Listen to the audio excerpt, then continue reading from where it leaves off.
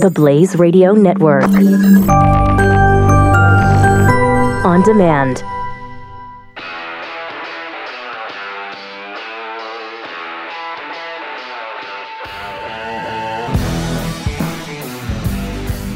Pat Gray is here on the Blaze Radio Network. It is Pat Gray Unleashed.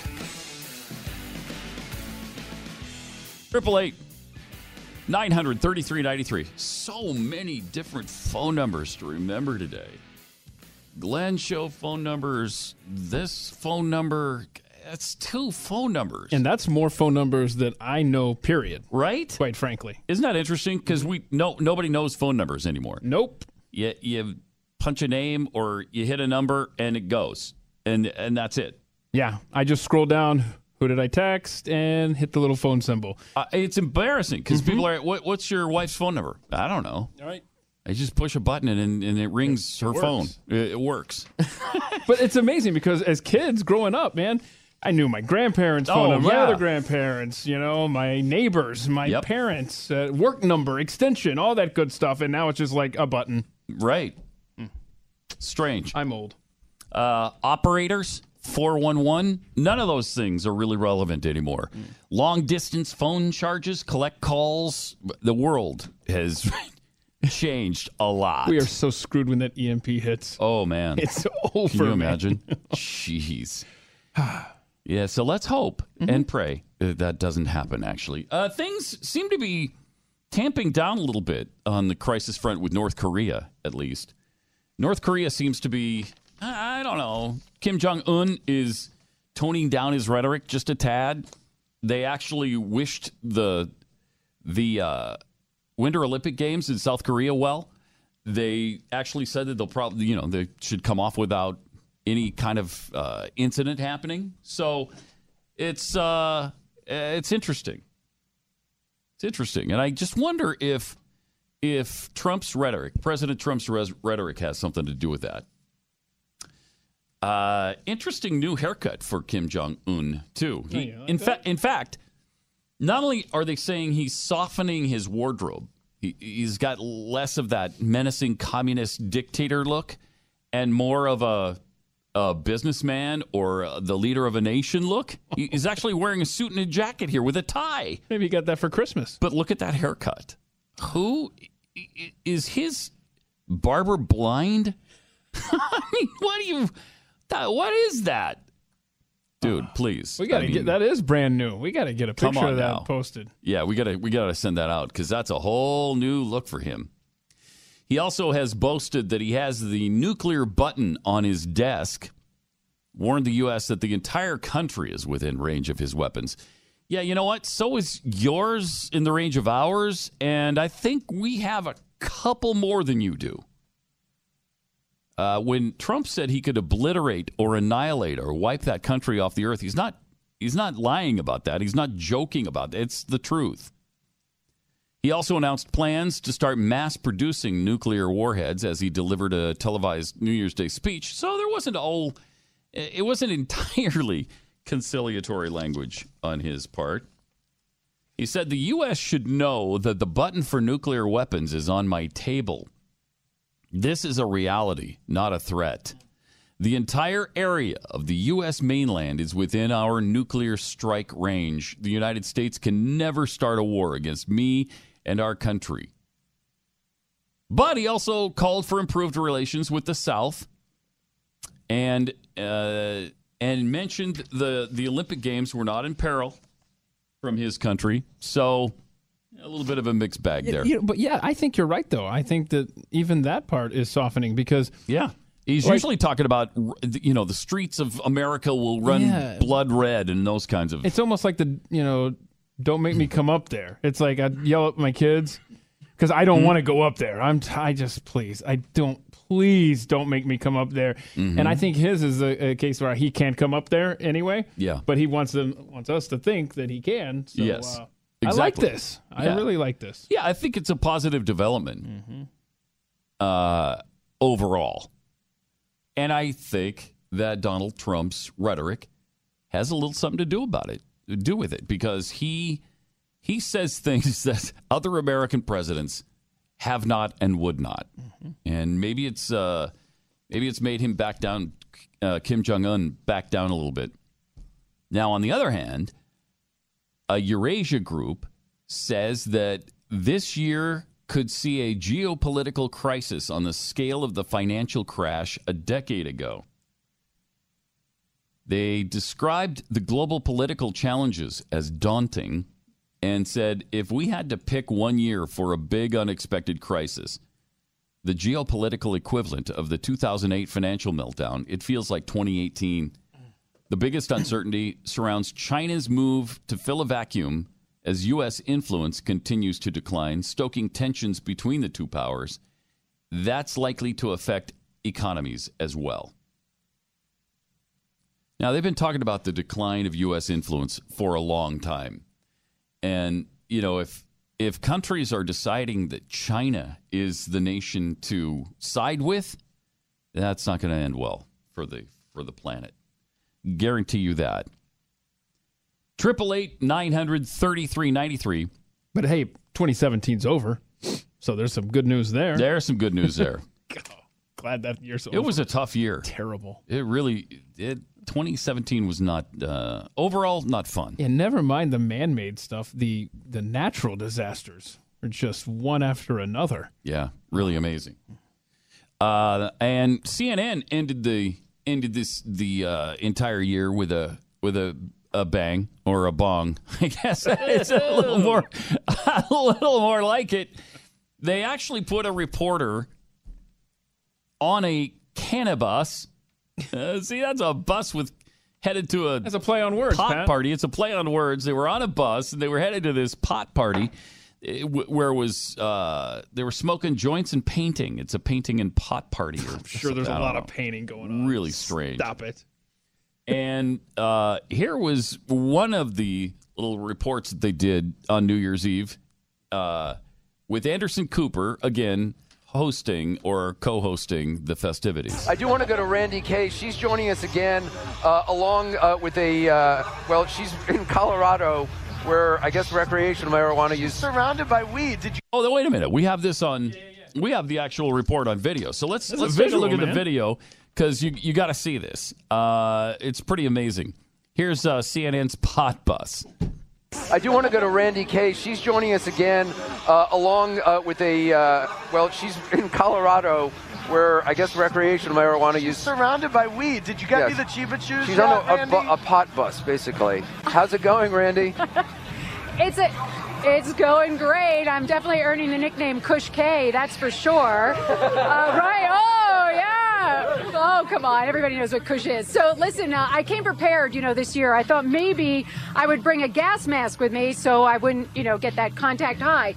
But look at what's on the other end of the gas mask. Yes, a bong. And, of course, they couldn't stand to see a bong that didn't have any cannabis in it. So you actually put it in the bong. You filled it up. Yeah. And you packed it. Okay, so you're going to, now what? Now you're going to celebrate a little New Year's early or what? With you, I've never hit one of now she's lighting the bong I don't for think him. This is really what a gas mask is used for, but... lighting the bong! Wow. Okay. This is New Year's Eve Denver this style, is legal everybody. in Colorado. I know! Oh my. It is legal! It is very legal! Wow. But we are making our way to a puff pass and paint party. Yes, Anderson, go.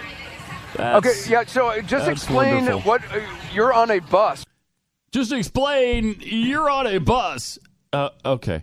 Nice ending to that segment. Just really irresponsible and frankly stupid and federally illegal activity broadcast to the nation and to your children.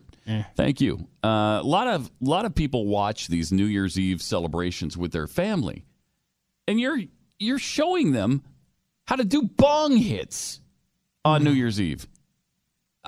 Unbelievable. And this Randy Kay person, she talked about something Kush K. Mm-hmm. Yeah, what is, I don't even understand that reference. What does that mean? It's a strain of cannabis whose origins... Oh, it is? Yeah. Kush? Yeah. Isn't there, because this is from the Afghanistan region, North Pakistan, isn't there there there's Kush Mountains or something. I don't know. That's like there might be. Anyway, okay. I think I learned that term within the last year. But can we address the fact of the bong hit being illegal? Yeah. Because I think you and I had a disagreement earlier off the air about it being legal and illegal. And I said, what about the 10th Amendment, right? Why isn't the 10th Amendment come into play here and let Colorado do whatever the hell they want to with that? And you said, but it's a federal statute. Right. Right? Yes. Okay, but listen to the 10th Amendment. The powers not delegated to the United States by the Constitution nor prohibited by it to the states are reserved to the states respectively or to the people. So if this made it to the Supreme Court, doesn't Colorado win based on the text of the 10th Amendment? I don't know.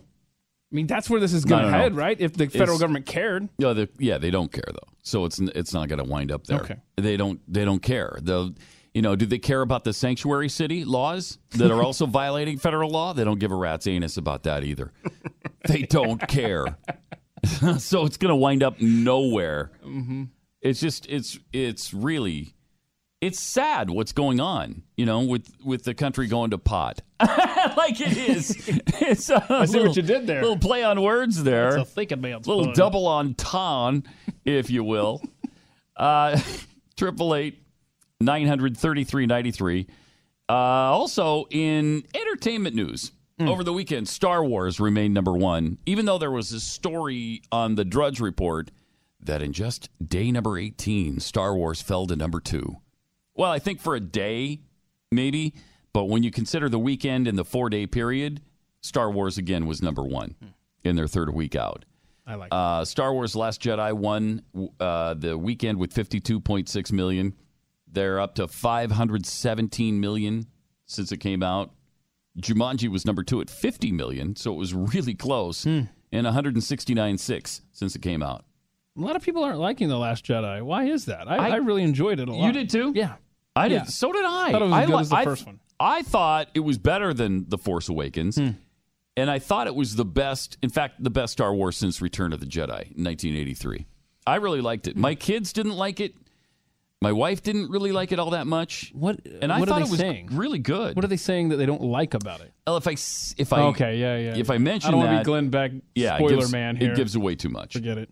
And I won't tell you what. I mean, there are some problems with it, but I thought overall it was really enjoyable and fun. I liked it, and it furthers the story, and it does a lot of things that I liked, a few things I didn't. So, but my overall impression was really positive.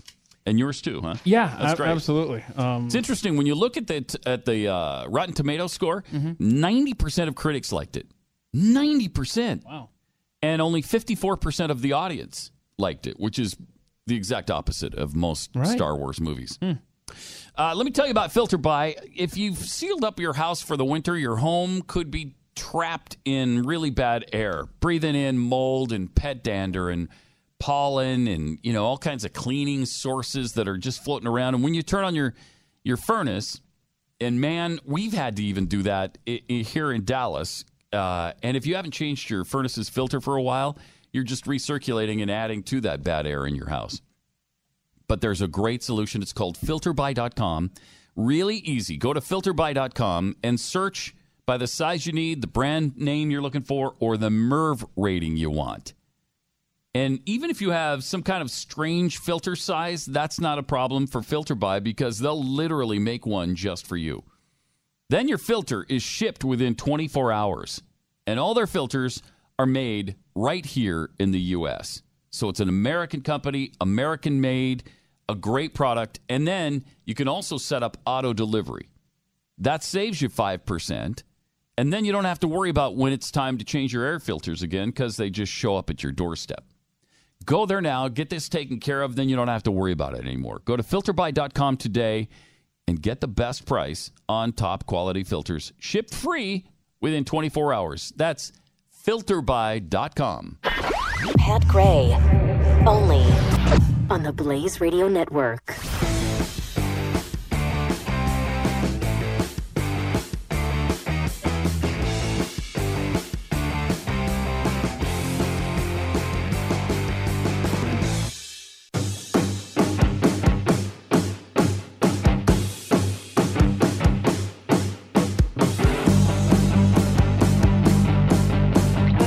Pat Gray is here. I am. And so are you, and I really appreciate that. 888-900-3393. Beginning a brand new year with a brand new haircut for Kim Jong-un and a good new look. Here's, I think we actually have a photo that we can show you if you're watching this on the Blaze TV. A really handsome new haircut. That is for Kim. There it is. Well, it's a plateau, I think. Plateau cut. That is, wow. Wow.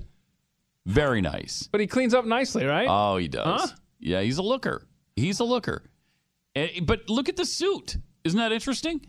I mean, he's got like a Western look now instead of the I'm a Maoist dictator sort of ensemble that he normally wears. Well, he might need to update his official state picture. The kids and I are reading this book, Nothing to Envy, about life inside North Korea, and it is just hell on earth. But you have to keep a picture. Nothing is allowed on this one wall of your house except for a picture of the leader. Underneath it has to be a white cloth that you clean regularly, the photograph, and every month someone from the government stops by to make sure you're taking care of this picture. I kid you not. What? The place is insane. It's absolutely, and that's just one example. Every month, somebody from the government shows up at everybody's house? I guess, yes, and inspects to make sure that you are properly maintaining the care of the dear leader's picture. They can't show up at every house in North Korea. I don't. Can they every month? I'll bring in the book and I'll reread the passage, but that was the impression that was left by the author. Wow. That every month you are on high alert that they could swing by and check to make sure you've been dusting and taking care that no mold or anything's happening to your picture. Wow. The place is insane. That's literally crazy. Yeah.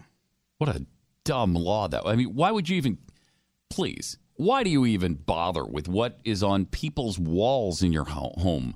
You could plaster all the propaganda you need all over the public space, can't you? And then, that's not enough? It's a religion. They have made it so that over the past few generations, they're directly from the heavens. You really want to have him worshipped in that country. Everybody's picture might now get updated with this new high and tight haircut he's got going. So, I don't know. He's a dang handsome man. Sure you have to admit that. Mm-hmm. Brent in New Mexico, welcome to the Blaze. So, Keith, I can answer your question as to why the federal government thinks the 10th Amendment doesn't apply to marijuana legalization. Okay. And it all goes back to, when FDR was president and he had the New Deal. There was a case that came before the Supreme Court called Willard v. Filburn or Wickard v. Filburn. I never can remember which one. Okay. And that was the guy that created 13 bushels of wheat that he wasn't going to sell, but feed to his own cattle. It was above the quota that the feds gave him. And they said that if he didn't have to buy that wheat somewhere else, it had an overarching effect if everybody kept doing that over his production was completely intrastate.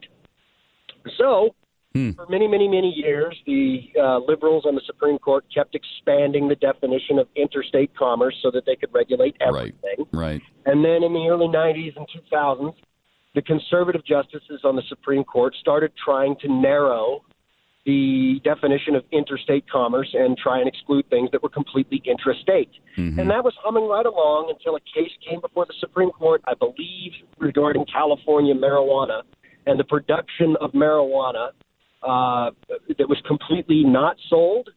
So it wasn't even commerce. It was used entirely intrastate.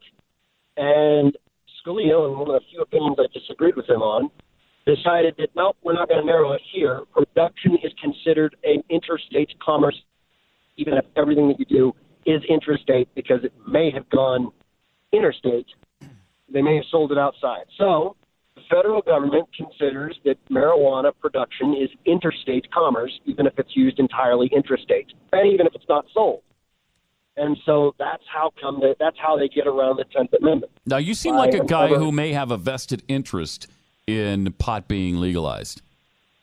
No, you don't? Don't smoke it. No, all right. I'm just an attorney who really likes the interstate commerce clause not being interpreted as intrastate activity. So wait a minute. And the reason why they can come down hard on sanctuary cities is because in the Constitution, immigration is one of right.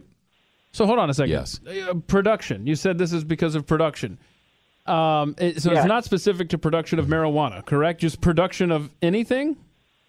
Correct. Because I thought the way I thought in the 1960s. Oh, go ahead. I know. I was just going to say I thought Texas was getting around the light bulb law, and Montana was getting around some gun law by producing and selling within their borders.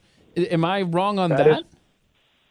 If the federal government chose to, under that pot case, they could say that was an interstate commerce activity. Case law is the death of a republic. Yeah. And so, that's the funny thing. I mean, even the 1964 Civil Rights Act, the way they enforced that is with the Interstate Commerce Clause, which there were two cases that came down. One was Hark the Atlanta Motel, which actually involved a motel along the interstate highway system, so that made sense. But then there was like a sandwich shop or something that didn't serve to African Americans. And they didn't sell to anybody outside of the state, but they bought meat from a packing plant inside the state that sold outside the state. And so that may have an overarching effect on interstate commerce, and that's how they apply the whole non-segregation lunch counter thing to the Civil Rights Act. But what's funny about it is but if you ever clause cases come up, if you ever contradict that, though, then all of a sudden you're for discrimination against blacks. Exactly. Yeah. Exactly. Which is why Justice Thomas is one of the bravest Supreme Court justices ever, because he knows dang good and well that the Interstate Commerce Clause is what the 1964 Civil Rights Act is based on. And every time it comes down to is this interstate or intrastate, and can the federal government regulate it, he sides on the idea that it's not interstate commerce and says we need to overturn Wickard v. Filburn, which is exactly what the Civil Rights Act is based on. Yeah. Because he believes that an African American's right to buy or sell or be treated fairly in this world should be based on something more than the whim of 5 justices, and the Interstate Commerce Clause being bastardized in its interpretation. And fortunately, as a black man, he can go ahead and have that point of view and try to educate others about the constitutionality of that. It's, but yep, and if you read his opinions, they're always the same in this area. It says, where we really messed up was back in the, New Deal era with Wickard v. Filburn. Yeah. and it's just, and everyone always thinks that, the leftists always say that Justice Thomas, because he doesn't ask a lot of questions on the bench, is the least intelligent of the justices. And so ridiculous. Not true at all. He knows the answers to the questions and doesn't need to ask them. And he doesn't write a lot of opinions, but when he does, they're very well thought out. Yeah. So, that's the reason why, because the federal government says that the production of marijuana is interstate commerce, even when it might be entirely intrastate, in a way to regulate every single solitary thing of our lives. Amazing. Appreciate that. Thanks a lot, Brent. Helpful to have a legal mind on the show like that. Wow. Call whenever you've got some insight on the 10th Amendment. Yeah, but that's what makes Justice Thomas one of the best of all time. Yeah. Maybe the best Supreme Court justice ever. Clarence Thomas has been a godsend in the Supreme Court. And thank goodness he was able to overcome the fiasco that happened to him with, what's-her-face, Hill. Anita Hill. He got in just under the gun before that character assassination really took root in America. Right. Yeah. And what state's he from? Yeah. Kudos to Georgia. Sorry. Had to throw that in there. That's like one of the few things we've got. As a matter of fact, I couldn't remember what state he was from, so the answer wasn't coming from me. Yeah, it's just Georgia. Yeah. That's all I got. All right. 888-933-93. Speaking of Georgia, they, of course, won the Rose Bowl last night. So awesome. I'm so happy for them. 54-48 over Oklahoma. You wanted Georgia? Oh, absolutely. Yeah. I have friends and everybody. What? I really wanted Oklahoma. Why do you want Oklahoma? Why? Because I'm a big fan of Baker Mayfield. Jerk. I like the guy. Mm-hmm. I think he's talented. I think he should be the first quarterback taken in the draft, but he won't be. Okay. For some reason, everybody's enamored of Sam Darnold and Josh Rosen in L.A. So, But if it was up to me and I had the first pick, I'm going Baker Mayfield. How are you now? 888-933-93. More Pat Gray Unleashed coming up.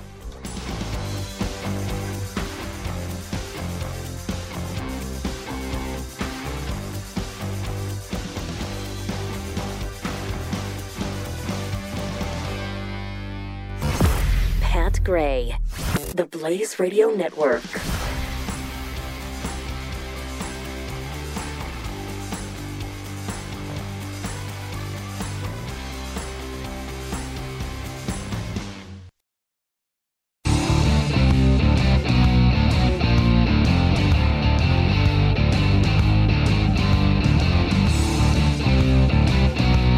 Pat Gray returns on the Blaze Radio Network.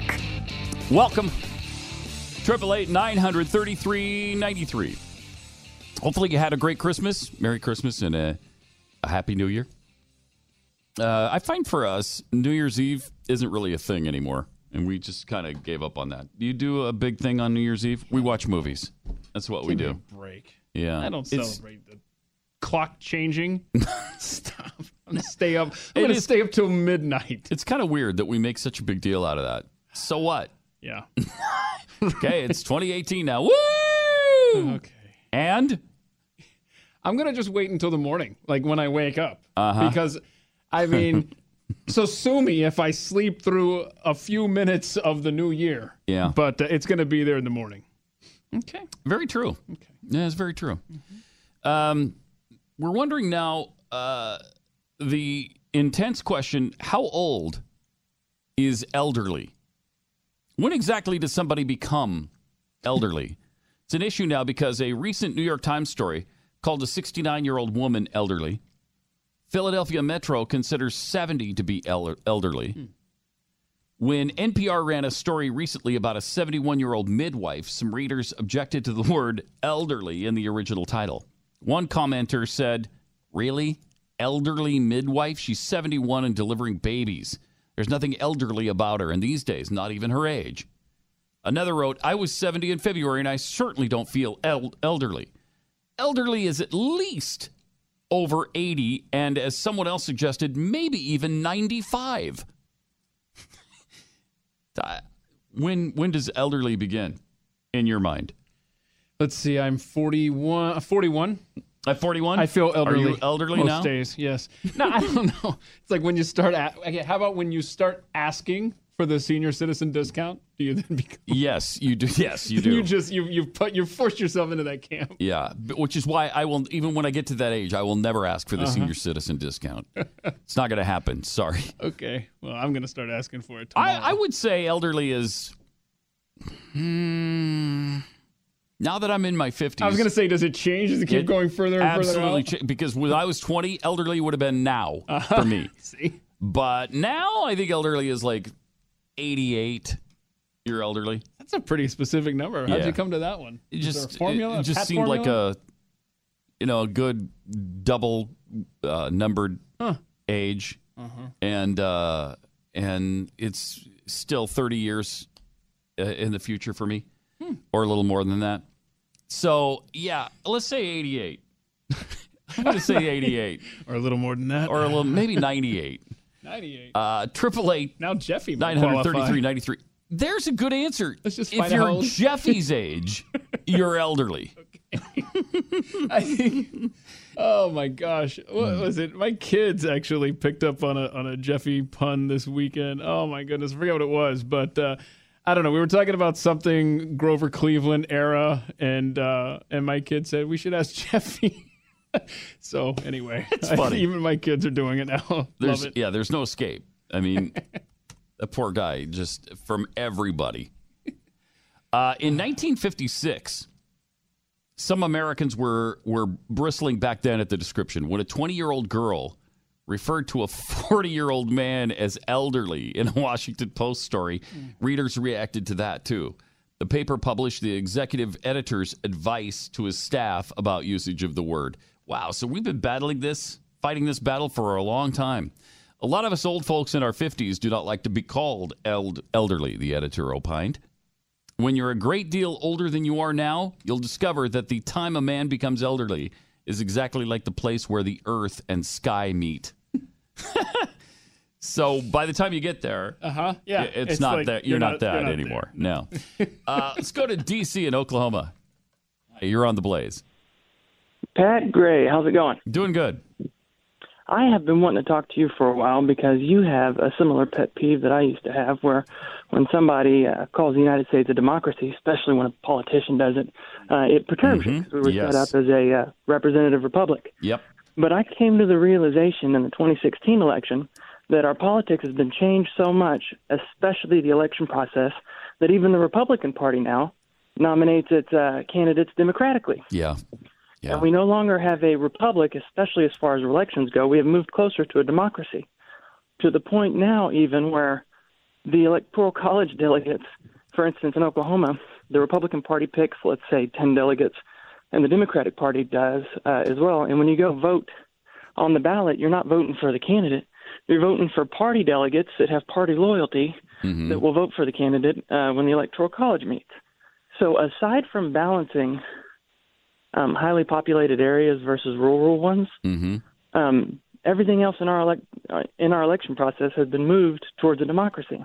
So I think we need to identify that, and then we can start working to correct the issue and move back towards a republic. Yeah, you're right, but all of what you've outlined there is why the pet peeve is even stronger for me than it ever has been. Because, appreciate the call, DC. As we move closer to the democracy moves closer to socialism. And that's what they mean by by a democracy now. Is they're actually it's a euphemism for socialism, and it's social democracy or democratic socialism, and they just shorten that to democracy. And that's what I mean. You listen to Bernie Sanders, and he'll flat out tell you what democracy is. He believes it to be democratic socialism.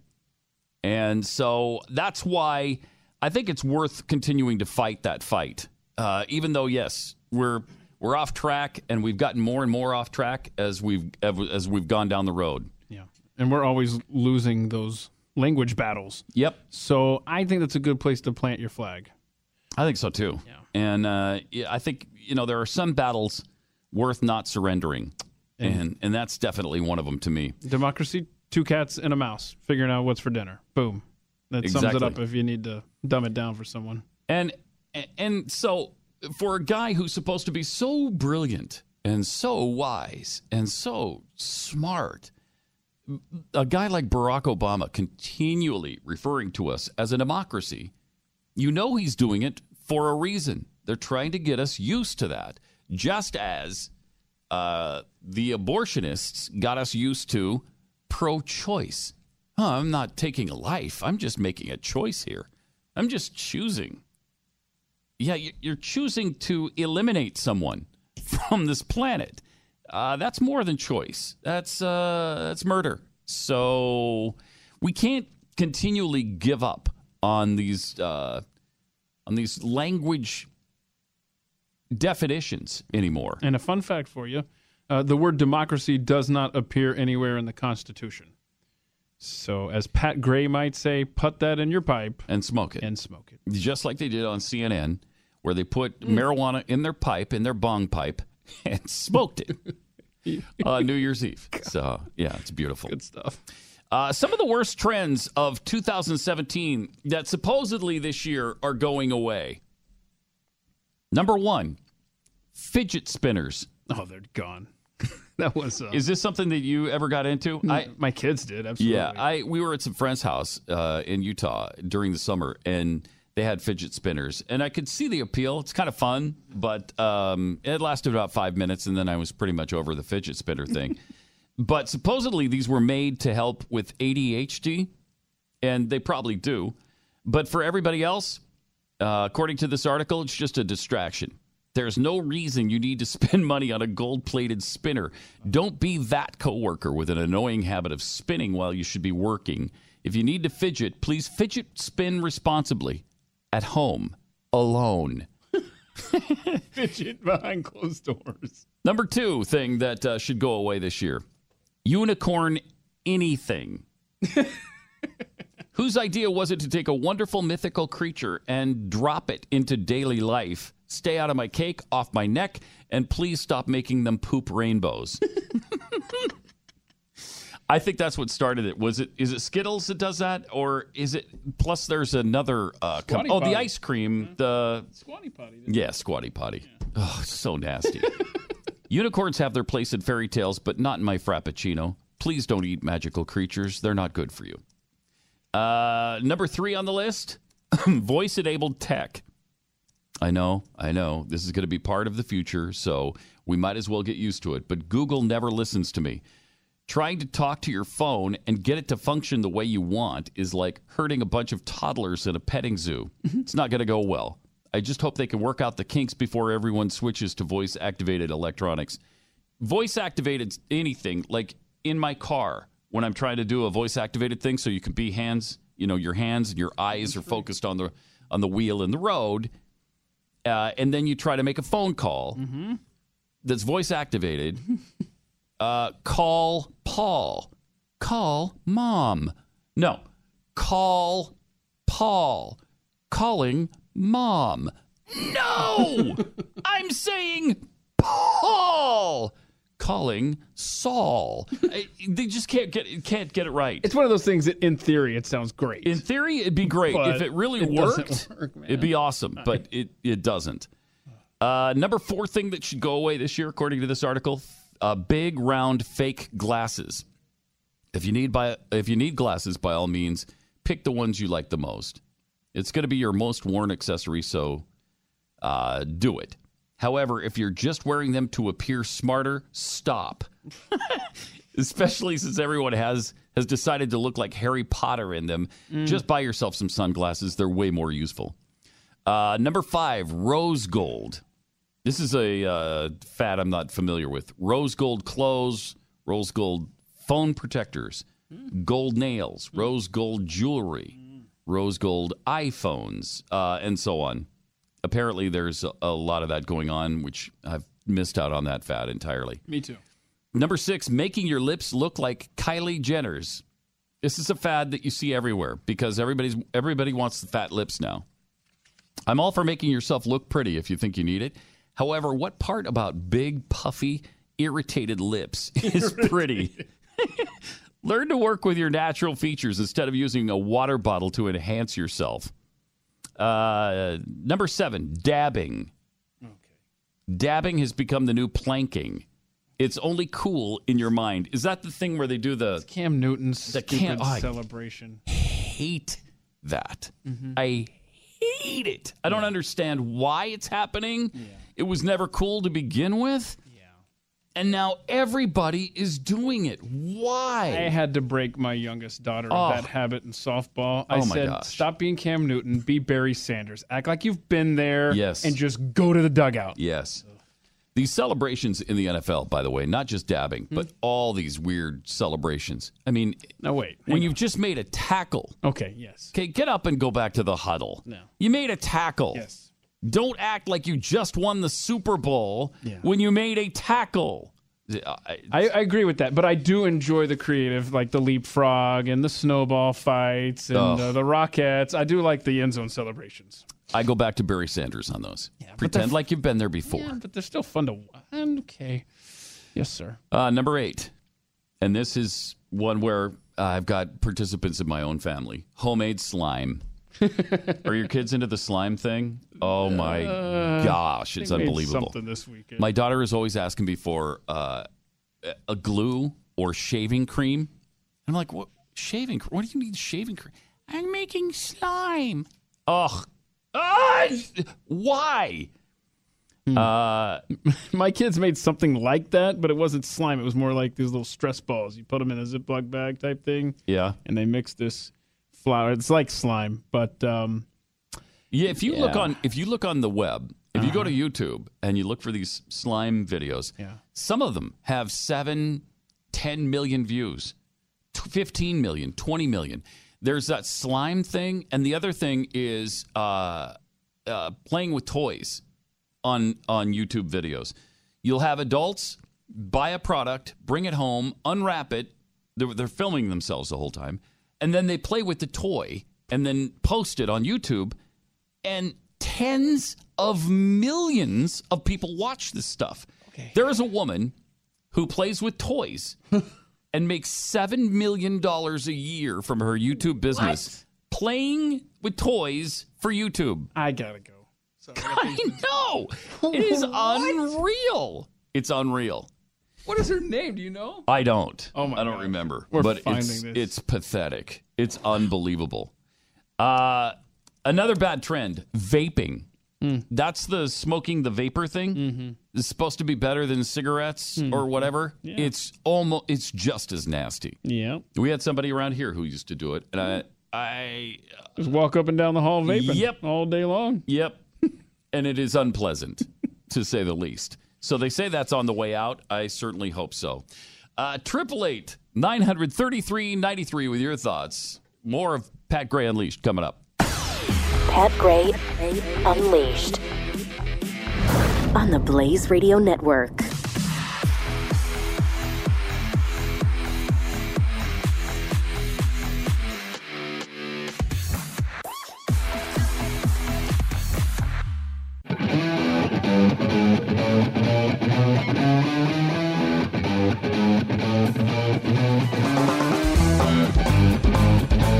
Pat Gray Unleashed. Welcome, 888-933-93. Pat Gray Unleashed. We were just talking about the, some of these trends, and one of the weird ones is playing with toys on YouTube. And I mentioned the woman who made $7 million a year doing this. Actually, according to this story, and I'm not sure if this is the same person, but it sounds like it. She actually makes $5 million a year. Oh, yeah. So a gross exaggeration. But this story is $5 million a year. But get this. Okay. She's completely anonymous. Mm-hmm. You never see her face. She is a toy unboxer of DC toys, and she was 2014. So this was a 2015 article, but she was 2014's most popular YouTube channel with, get this, 380 million views a month. What is happening? Almost 400 million views per month because she unwraps a toy and then in a lilting voice and cutesy nail art, she plays with the toy. And then it's over. A lot of people have tried to track her down and they've failed. But the report is that in 2014 alone, she made $5 million. That is absolutely incredible. And you think, okay, why can't I come up with something like that? Hell, I don't even know how to put a video on YouTube. I don't either. I couldn't. If you told me that my life depends on a YouTube video right now, I'd be dead in 5 minutes because I don't have any idea how to do it. Oh, are we that uncool? Yeah, I guess so. I guess so. And people unwrapping and playing with toys are making $5 million a year. Why am I laughing. so bad at this? Right, I'm laughing, but I'm actually pissed. I'm really pissed. It's like the Bitcoin thing. I can't get on that train. I can't get on the YouTube train. It's really irritating. You had some listeners over the holidays speculating that you had gotten into Bitcoin since because it went down one day, quite right? a bit, yeah. One weekend, I know it went from 16 to 10, but then it was back up to 16 again. Mm-hmm. I don't know where it is now. Yeah, as we speak, it's currently 13,826, 13,000, about 14,000. Oh, it's really? Yeah, it's gone down quite a bit. Yeah. I actually called my financial guy and I said, first of all, am I in Bitcoin? Okay. Because he, makes investments for me, and I don't know all the investments. And he said no. Okay. I'm like, why? Isn't it a pretty good investment? He said, well, no, we don't think so. We look at it as a commodity, and, at some point in the future, it could be a good investment. I said, I'm sorry, but for people who bought at $300 a coin, and it's now $16,000, that's already a pretty good investment. Yeah. Mm-hmm. He's like, well, yeah, if you got in on it early. Sure. Well, okay, but how do you know when it's early? Right. Hold you on. don't. When you're done ranting, 13,000 might be early. I'm gonna make you feel better about yourself. Are you done venting? I'm done. Okay. I'm done now. You do know the running back in the NFL, Darren McFadden, most recently played for the Dallas Cowboys. Yes. Right? Okay. Mm-hmm. He instructed his financial advisor to put $3 million into Bitcoin several years back. Oh my! And God. when he $3 million? Mm-hmm. Yeah. What was the price? Does it say? It'd be worth $237 million if. Oh no! If his financial advisor had actually done what the man asked him to do. $237 million? Yeah, he found out. And the guy did not do it? Yeah, he found out a couple of weeks ago. He calls, hey, this Bitcoin's taken off. What am I sitting at now with that $3 million investment? Oh, you were serious? Oh my God. Right? Oh my gosh. Let's see. How pissed would you be? I would sue the guy. Yeah, let's see here. For $237 million. Trying to figure out. I don't see in this article that I pulled up where the exact point in time when he asked him to do this investment. Unreal. But ironically, his financial advisor, no relation, his name is Michael Vick. So let's see. I'm trying to figure out when this was, but anyway, $3 million should have been worth $237 million when McFadden placed that follow-up phone call. Oh my gosh! I would have liked some proof at some point, actually, but wow, that really sucks. But hey, but look, did I do well there? I made you feel better about yourself? Yes. Okay. Slightly. Good. But not completely. Okay. Wow. I do know some people who did take advantage at a fairly early time and are doing quite well now. And it's agonizing. It's really agonizing. 888-933-93. We were talking about some of the movies that are out right now, including Star Wars. There's now a Netflix series that's coming out called The End of the Effing World, although they don't just say effing in the trailers, apparently, because the trailer says it's not safe for work. Which usually means there's language or some other problem with it. And it's apparently about a psychopath teenager who wants to murder people and selects a girl in his class that he intends on killing just because he wants to. And then he somewhere along the line apparently falls in love with this girl. And what a twisted, bizarre, sick world we live in, where that's considered entertainment. Self-proclaimed psychopath and a foul-mouthed rebel fed up with her boring life get together and fall in love. And the two teenagers embark on a road trip to find a better life and escape the impending doom of adulthood. As their chaotic journey unfolds, it becomes apparent that these two have crossed a line and have no choice but to take it as far as they can. Isn't that wonderful? Isn't that beautiful? And it's another one you got to be concerned with whether your kids are watching, because this that doesn't sound like quality material to me. Also, last year, this is some good news. Virtually every climate change movie that came out flopped. Yep. Including Blade Runner 2049, Geostorm, Downsizing, and the worst of them all, an inconvenient sequel, Truth to Power. Oh, and Mother. All flopped in spectacular fashion last year. So at least we have that going for us.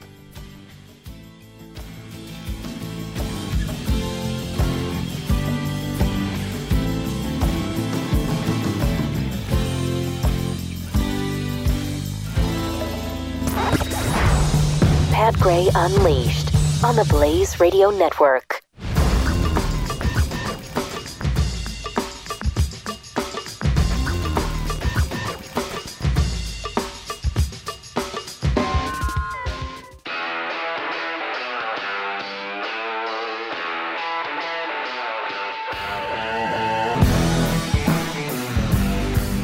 Pat Gray is here on the Blaze Radio Network.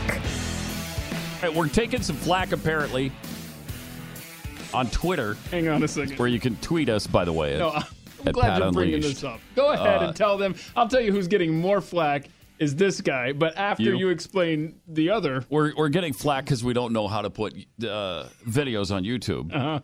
We've got people to do that. Right. Yes, we work for a broadcast company that has to broadcast things and get things on the air. We've got people who do that. Right, we've got staff. Right? Put this on YouTube. Put it on YouTube. Do the YouTube thingy. But worse than that, I'm getting grief because I mentioned Barry Sanders in Go to the Dugout.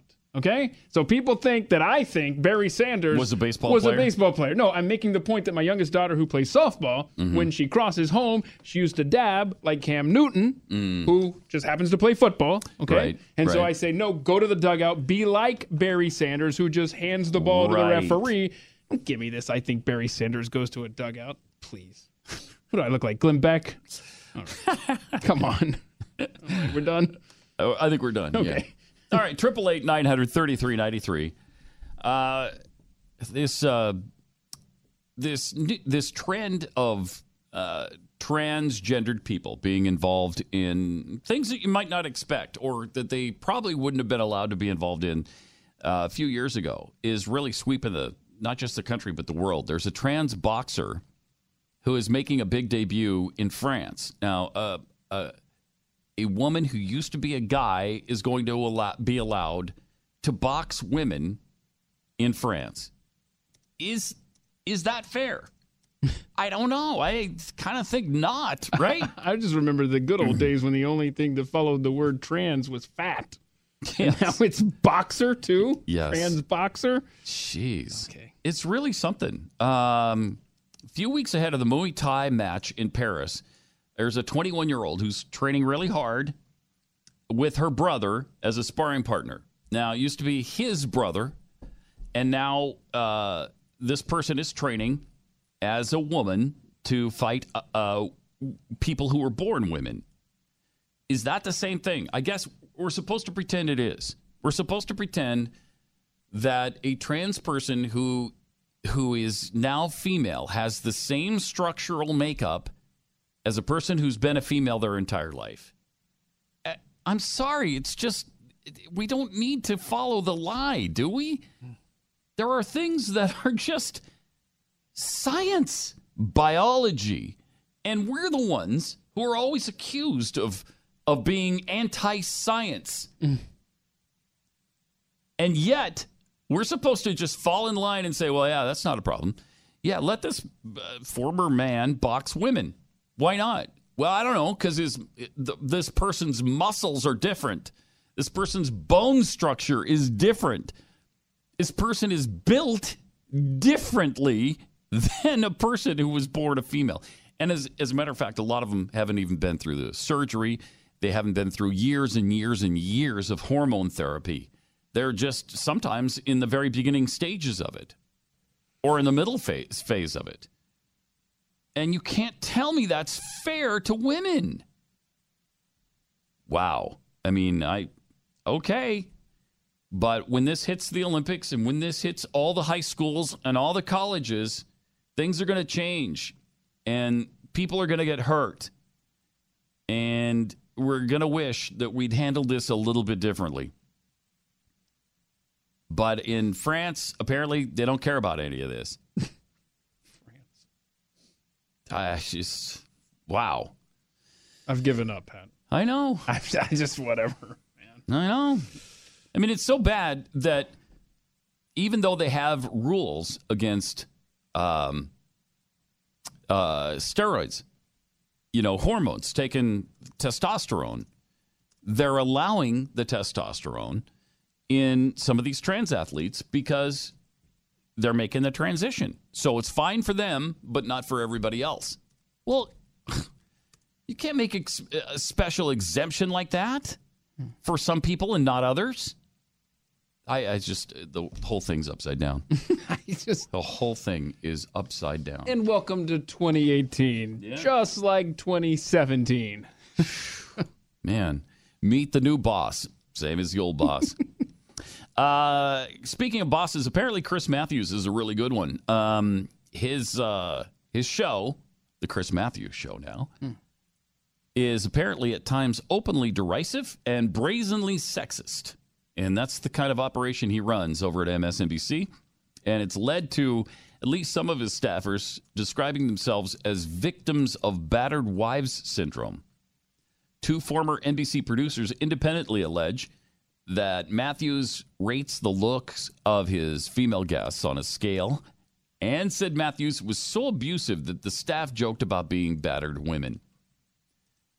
The interviews in total paint Matthews as a tyrant, liable to fly off the handle at the slightest mistake, who was eager to objectify women and make inappropriate sexual comments appear to be a matter of course. Is there any doubt in your mind that that's true? Because there's no doubt in my mind. I believe that entirely of Chris Matthews. Both former NBC producers requested anonymity because they're afraid for their careers. One of them said, sadly, I know other women who won't even be an anonymous source regarding Chris because They're that concerned about the door being closed on career opportunities. According to them, whose combined time at the network spans almost the whole lifespan of Hardball, Matthews frequently objectified his female guests and staffers, inappropriately comments on their appearance and clothing, allegedly uses pet names like Cutie and Sweetie Pie to refer to female guests. Now, keep in mind, this is a champion for women. This is a man who's all about women's rights and equality and all of those things that we all strive so hard for. According to his producers, he would eye down a woman who walked on the set or comment on their features or what they were wearing, undressing them with his eyes. He would objectify them and interrupt them in a way that he would never do to his male guests. He has a very outdated view of women. Chris Matthews? No. That can't be. I'm sure this is a very incredibly important story you're reading over there, but it is. Unfortunately, every time that you mention the name Chris Matthews, all I can hear inside my head is, what's that? Who pays your salary? Sorry, admission there. I mean. Well, he abuses those guests, too. Right. Anybody on the right, he's verbally abusing them. What's that? Who pays your salary? Well, I told you, Chris, Americans for Prosperity. What's that? Who pays your salary? Well, I told you, I'm paid by Americans for Prosperity. Yeah. What's that? You look good in a mini skirt. I don't know. Is it that difficult to imagine? Yeah, no, it's not. It's really not. You can totally see. This is so him. Absolutely. Also, Sheila Jackson Lee was apparently, and here's another believable story. She apparently got somebody kicked out of first class so that she could instead sit in that first class seat. Because, Congress people are just better than the rest of us. We all know that, right?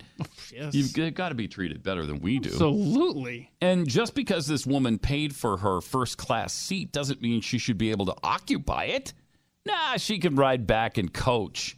It's Sheila Jackson Lee. She's a lawmaker. She's got to sit in first class. This woman has behaved so badly so many times on planes, in automobiles, in her limousines that she uses.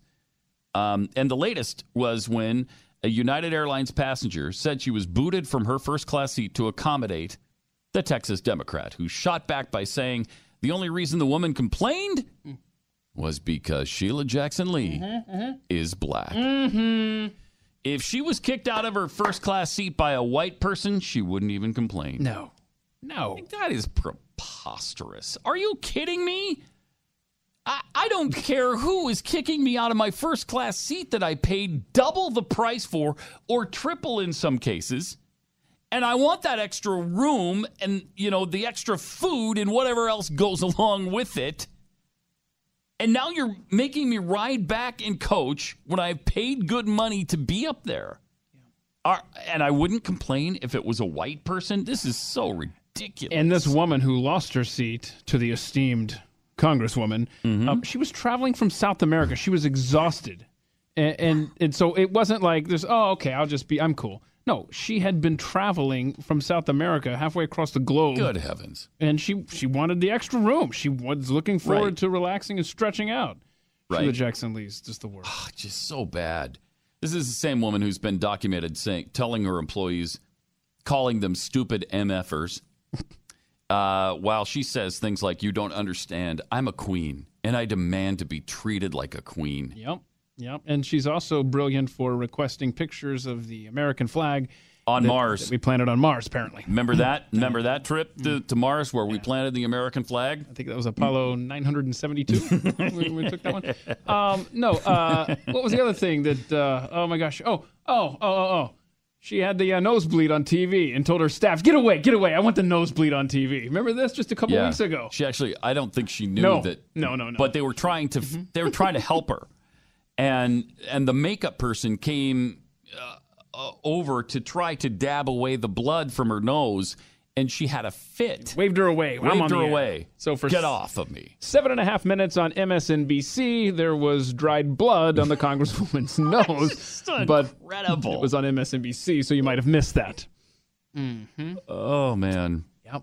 Good stuff. Yeah, she's wonderful. Okay. And yet, again, here's another case where a woman has been elected over and over and over and over again, despite the fact that she thinks herself to be a queen and above everybody else. She says the dumbest things. She has no idea that we haven't even been to Mars on a manned flight. and yet, her district just keeps putting her back in office because they know the name. And I've lived in her district, and it's so beautiful. Isn't it beautiful? Oh, my goodness, yes. Houston's 3rd Ward, if you haven't been there, it is...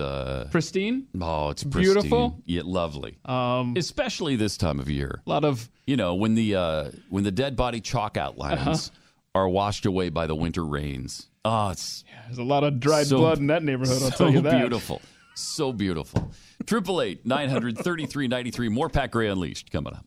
Pat Gray Unleashed returns after this on the Blaze Radio Network.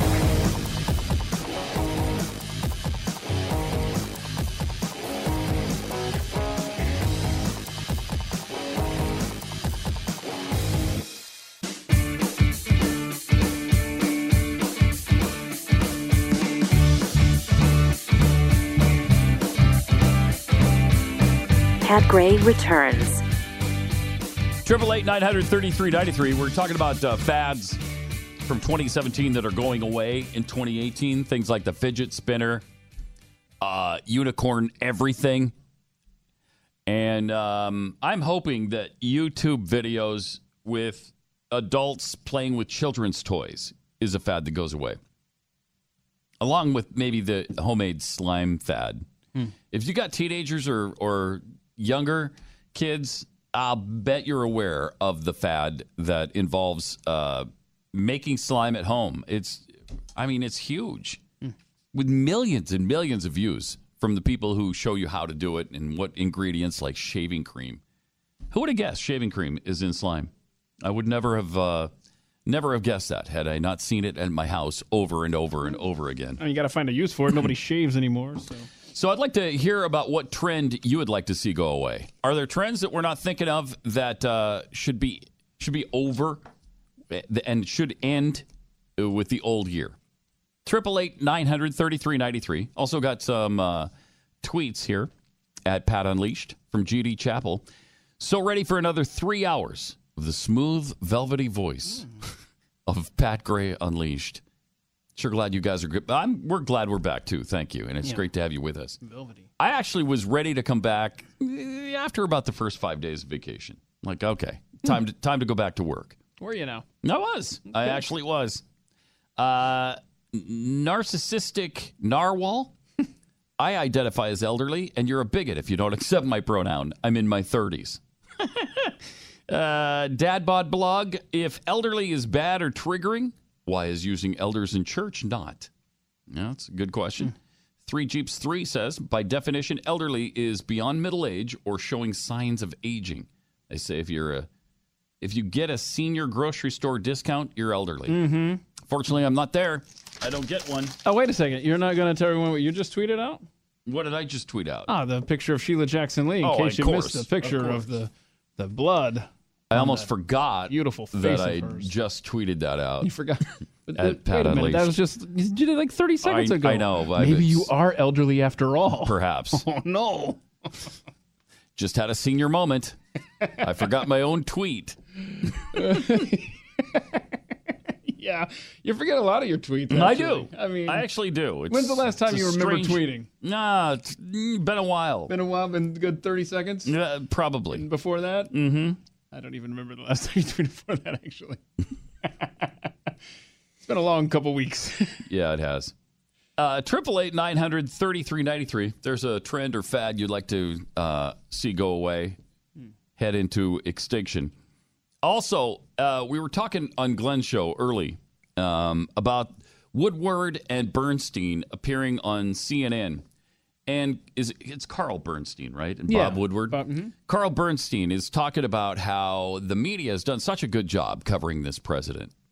I mean, he had a few criticisms, but overall, the general impression that Bernstein has is that they've done some magnificent work involving covering Donald Trump since the election. And then finally at the end, and the CNN anchor was, of course, agreeing and offering some amens to what Bernstein was saying. Then Woodward jumps in at the end and kind of brings the discussion into reality just a bit. We have that video. Let's take a look at that. The tone is a big issue here. I agree. In lots of stop the video for a second, if you could. Particularly stop on it here. Television commentary. Because it's got to be set up with the Bernstein comments. So listen to this. And we need to admit our mistakes. We oughtn't to be too provocative, which we sometimes are, with a president who's putting a lot of bait out there. And sometimes we take debate and get a little petty. I'd like to see a lot less of criticizing on our air the president for playing golf. Let him play all the golf that he wants. I don't think that's our job. We've got a deadly, serious inquiry in front of us, and reporting by and large, by the mainstream press, by the New York Times, the Washington Post, CNN, the Wall Street Journal, has been some of the greatest reporting of the presidency that we have seen in the last 50, 60 years. Amen, Carl. Amen, Carl. Amen. And let's move on. Let's stop it right there. Amen. Amen. The best reporting on any president in the last 50 or 60 years. Some of the greatest reporting ever done on a president of the United States. Amen. Hallelujah. Singing the praises of what Carl just said. That's right. But if just real quickly, the tone is a big issue here. I agree. In lots of reporting, particularly on television commentary, there's a kind of self-righteousness and smugness and people kind of ridiculing the president. When we reported on Nixon, it was obviously a very different era. But we did not adopt a tone of ridicule. The tone was, what are the facts? I have to. Now, of course, she's going to jump in with some amens and hallelujahs again, right? Before we go, I have to ask about something that you informed me about. A Woodward and Bernstein bond that continues. Wait, there's no follow-up? No, she just no follow-up on that. Dana Bash. Dana Bash, or whatever, just changes the subject. No, I don't want to hear about the tone, okay? I don't want to hear any of that. No? Because I got some... No amens and no hallelujahs to what Woodward just said. So pathetic. What's bad? Oh, my gosh. And so predictable. Amen, Carl. Amen. Some of the greatest reporting in the history of the world from CNN and the amen. Thank you. Hallelujah. Bless you for saying that. Finally, someone has sung our praises. That has to change is the tone, though. Let me ask you about something else. What about Woodward and Bernstein's friendship? No, I want to talk about... Let me ask you about something else. Why don't we talk about unicorns and whether or not you like unicorn cupcakes? So ridiculous. I want to talk about the bond of Woodward and Bernstein. It's embarrassing. It's just CNN has become pathetic, and I'm almost embarrassed for them. In fact, I am. I'm embarrassed on their behalf because they're not embarrassed for themselves. Somebody's got to be. I got to do the whole thing. 888-900-3393. Also, speaking of the way this president is covered and reported on, back when President Trump promised to end the war on Christmas during the campaign, something he said he fulfilled during this Christmas season. He's already done that. But his critics believe that his crusade to say Merry Christmas is promoting Nazi-esque white supremacism. Oh, wait, I'm sorry? Yeah, it's his crusade to say Merry Christmas to people is Nazi-esque white supremacism. Newsweek magazine featured 3 university professors in a story on Christmas Eve who have said that Trump's desire to say Merry Christmas instead of the politically correct Happy Holidays is steeped in racism. Because, of course, it's only white people who say Merry Christmas, right? The critics said he's promoting an exclusionary holiday and is attempting to define America as a country of white Christians. How does Merry Christmas say that to anybody? I can't speak for you, Pat, but I know that every time that we were away and I was wishing people Merry Christmas, I literally just had images of Hitler and doing the Nazi salute. Like really? Just right. I mean, that's what I saw in my head. Yeah. My head. That's interesting. I can't speak for you. No, that's interesting. So, Richard King, who's a professor at Washington State University, it's even in Spokane, Washington. Good heavens. Or is Washington State's not in Spokane? That's Gonzaga. Washington State's in Pullman, I think. Oh, okay. So tiny little town, Pullman, Washington. Way out near Idaho. Yes.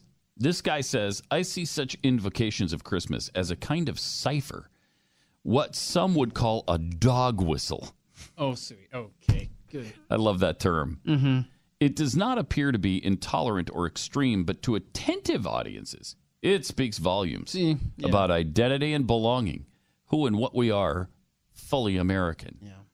Much like Make America Great Again panics over the protests by NFL players and the defense of Confederate memory, Christmas is a way to talk about peril, to assert a soft or hard version of white nationalism. Gavin, come on. How do you even speak these words together in a sentence? And do you even reply if someone actually says that to you? Seriously. I don't even know what to say other than Dr. Randy Blazek, here we go, sociology professor at the University of Oregon, explains, committed white nationalists love Trump's Bring Back Christmas campaign almost as much as evangelicals. His followers see this as gospel and a rebuking of multiculturalism and political correctness, and the growing influence of Jews, Muslims, atheists, and other non-WASPs. As if, are they saying here that there's no black or Hispanic Christians? No, man, stop. Are you insane? Are you insane? The far right's engagement in the war on Christmas explicitly posits that there is one single and true or correct Christmas. Well, yeah, there is one Christmas. It's celebrating Christmas, Christ Mass, the birth of Christ. Yeah, but that's the Christmas that falls on December 25th. You're right. You've heard of Christmas in July, right? Do you not celebrate that one? Hater. Trump and the Nazis share aspects of race baiting and perhaps broader aspects of extreme conservatism. Good heavens. It's over, man. Ugh, man. Once again, America has gone to pot. Literally. Hey! Literally and home, figuratively. 888-933-93. Chew the Fat with Jeffy next.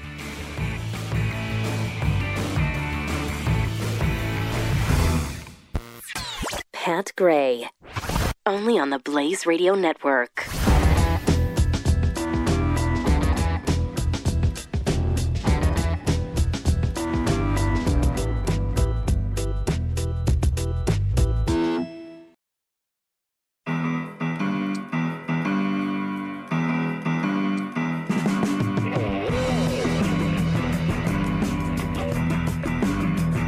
Pat Gray.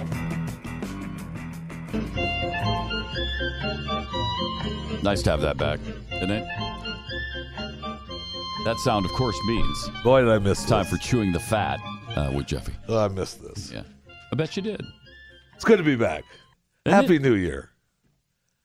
Pat Gray, Happy New Year. Back at you. Gosh darn it. Yeah. I want this year to be the best, year one for yet? you ever. Do you really? I do. Good, thank you. I mean that. And the same to you, Jeffy. It's like a love fest, you guys. Yeah. So Yeah. I mean, look. It's 2018. Shall old acquaintances be forgotten? Whatever. And never brought to mind. Never sung that song. What? Stupid.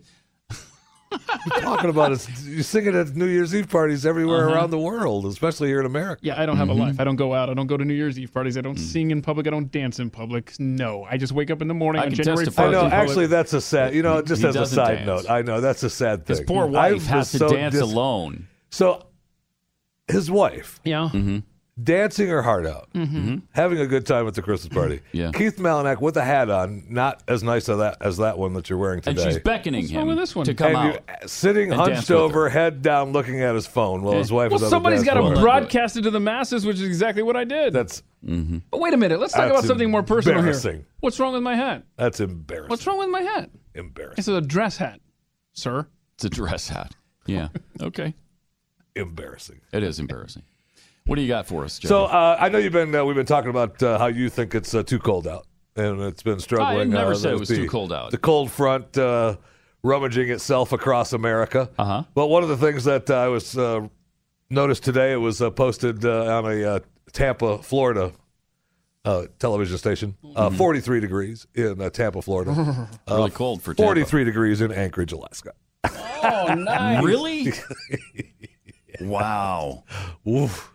Now, I will say. How is it so warm in But Alaska? I will say that 43 degrees in Anchorage is still colder than 43 degrees. Not to people in Anchorage would be my guess, because And they're not used to to it people being in much Tampa either, colder. because 43 in Tampa is 43 in Tampa cold. is much different than It- 43 Yes. in Alaska. Yeah. Yeah. This no cold question. front has been so massive. I took this screenshot here over the weekend. There's 44-degree difference across 86 miles down in southwest Texas. Wow. It was 26 degrees. That happens almost every year, though. It's such a Yeah. big difference. Yeah. With Texas being so Yeah. big and so widespread with different weather. Yeah. I mean, I don't want to break You out. were going to give the temperatures, but And now then you ran out look- of steam. No, look what my phone just did. My phone just went all foggy there. Okay, 26 and then 70. So whatever the math is on that, 44 degrees. Wow. 26 and 70, just 86 miles apart. That's amazing. That is amazing. I love that stuff. That's I do Texas. too. That's Texas. And you know weather. another weird thing about Texas this year? It has snowed twice in Houston and not at all in Dallas. How has that happened? What? How has that happened? Where they actually got a perceptible amount of snow in Houston twice, and we got none, and we're further north. See, I don't understand. Yeah, it. I love this cold air, but it's wasted without precipitation, man. Yeah, I know. I know. Anyway, enough whining about the weather. Meteorological talk. Yes. If you want to talk about how the airflow comes across the country, we don't want to talk and then about that. dips down below the we don't want Dallas-Fort Worth Metroplex into the Houston area. We don't want to. Southern Texas, and then that's how you're getting no snow. No, it's pulling up Gulf moisture. Okay. That's exactly. I tried to help you there. You're not playing. That's exactly right. So this picture posted on my wife's website after one of the Christmas parties at my son's house, and she asked the question, "What was happening?" And you can see that picture there, and you can ask yourself what was happening. The common theme answered to that picture was that hands up, don't shoot. Yeah. Oh, okay. Drug raid, cops arrive. Yeah. But actually, it was you know how every year you hope for some story that you remember, 20 years from now. Remember that Christmas back in 2017. Mm-hmm. So my son, as we go down to have Christmas Eve with him in Austin, they busy coming in and out of the house all the time from the garage. They very, very rarely use their front door, as you can see it open in the picture, because we went out the front door to get something out of the car, and the wreath that they had on the front door had become home to a bird. Oh, wow. And the door open and the bird is flying in the house. We are flying around the house trying to catch this stupid bird. And, I'm trying to get my hands up, trying to feed that bird out of the door. And it finally... we caught it once. Elvis caught it once in the trash can, but he dropped the trash can from upstairs, so we couldn't get it back. So it flew out. It was still shook up, flying around, and it finally flew up to the light hanging down in the hallway of the stairwell, the chandelier light hanging down there, and it stood there. And Elvis had the trash can up, and it was like finally the bird realized after about 10 minutes, like, okay, he's going to put me in this trash can. I'm going to get out of this house. So he let him put it in the trash bag. Or in the trash can, and then he walked it outside, and it flew out, and it landed right on top of the corner of the garage in the house there, and it just sat there for a minute like, what the heck just happened? I mean, it was banging into walls, flying around into lights, freaking out. It was unbelievable. They're crazy when they're inside. We got it. It was amazing. We had our window open one summer night in Connecticut the first time we lived there. So it was the Hartford, New Haven area, and a bat flew into our bedroom. And it was going nuts trying to get out. It was going back and forth and all around. And it was tough to catch. Oh, yeah. I mean, it drives you back crazy. It does. I finally threw a blanket over it and dragged it outside. Yeah, there you go. And then reached up and pulled the blanket off of it, and nothing was there.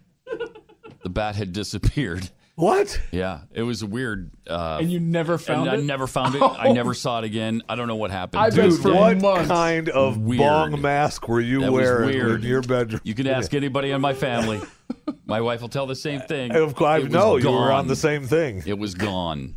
Was that a bat flying around? I think it was a vampire.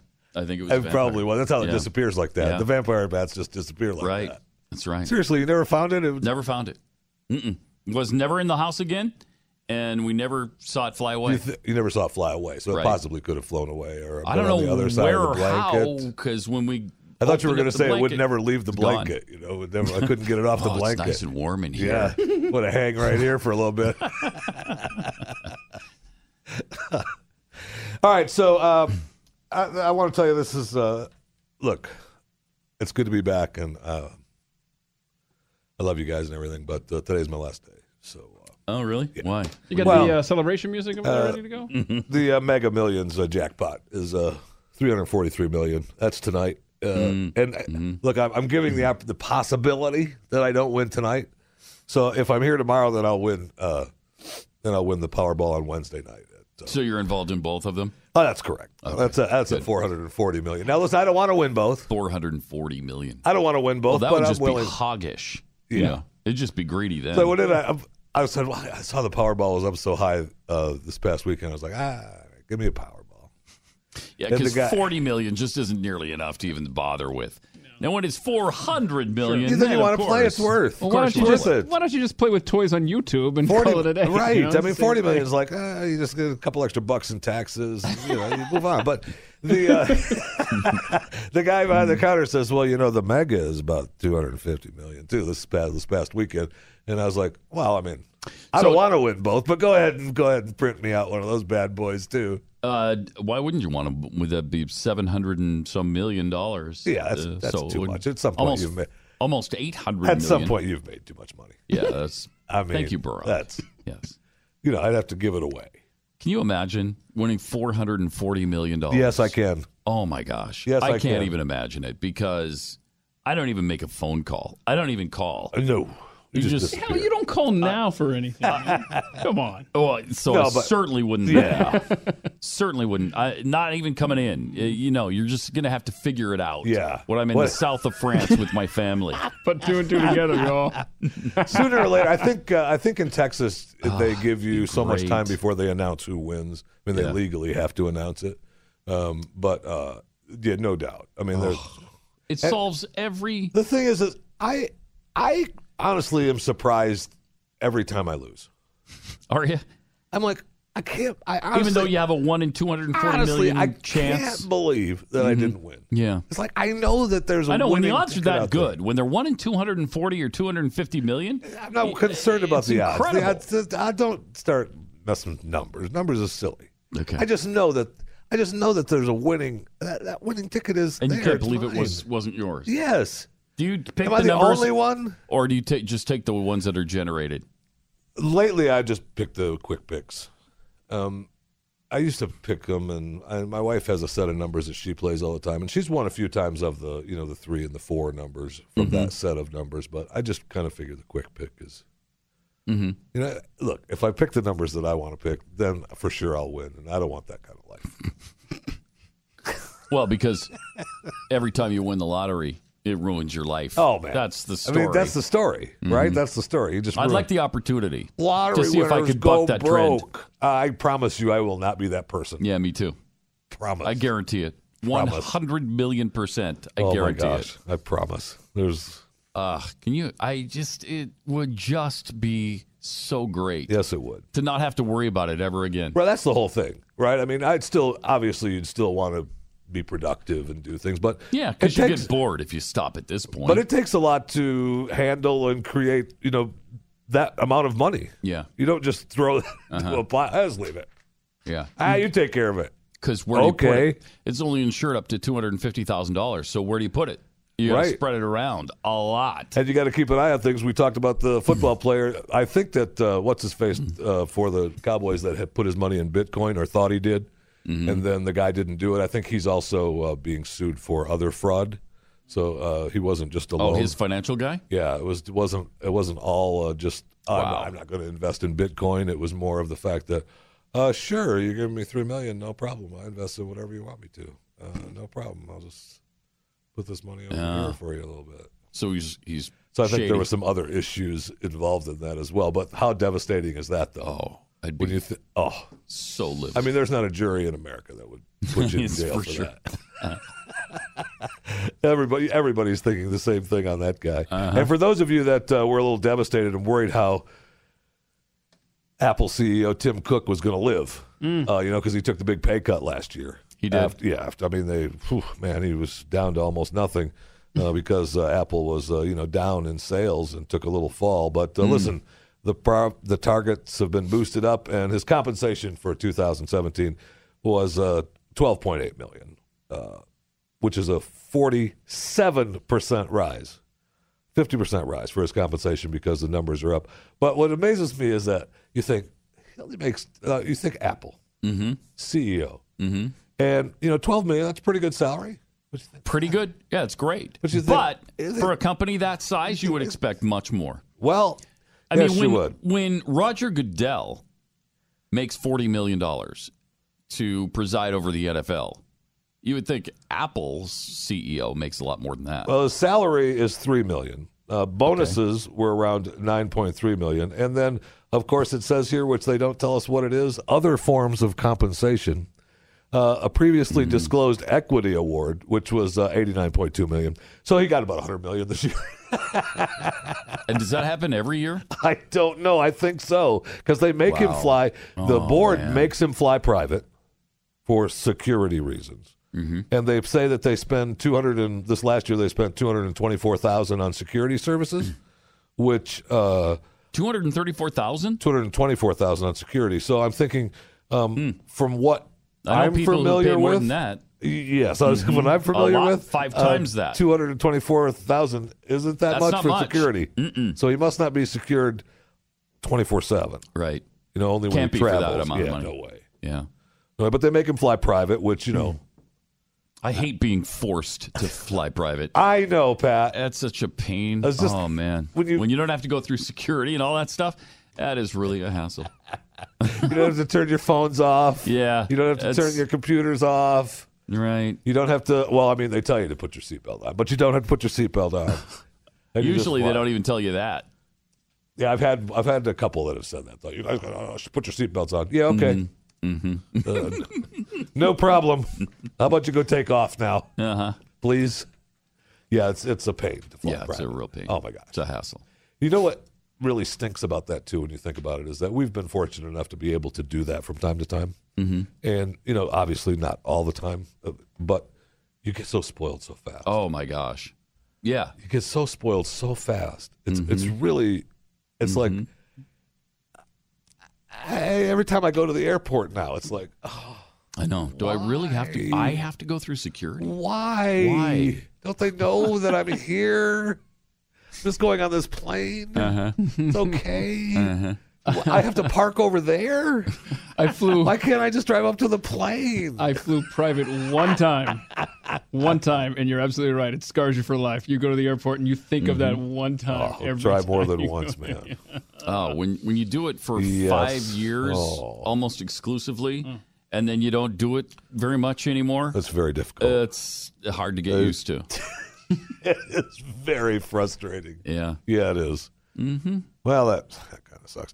Papa John's. I know one of the things that happened when we were on break, or just before we left for on break, Papa John's CEO, John Shatner, steps down as CEO. He stepped down? Oh, yeah.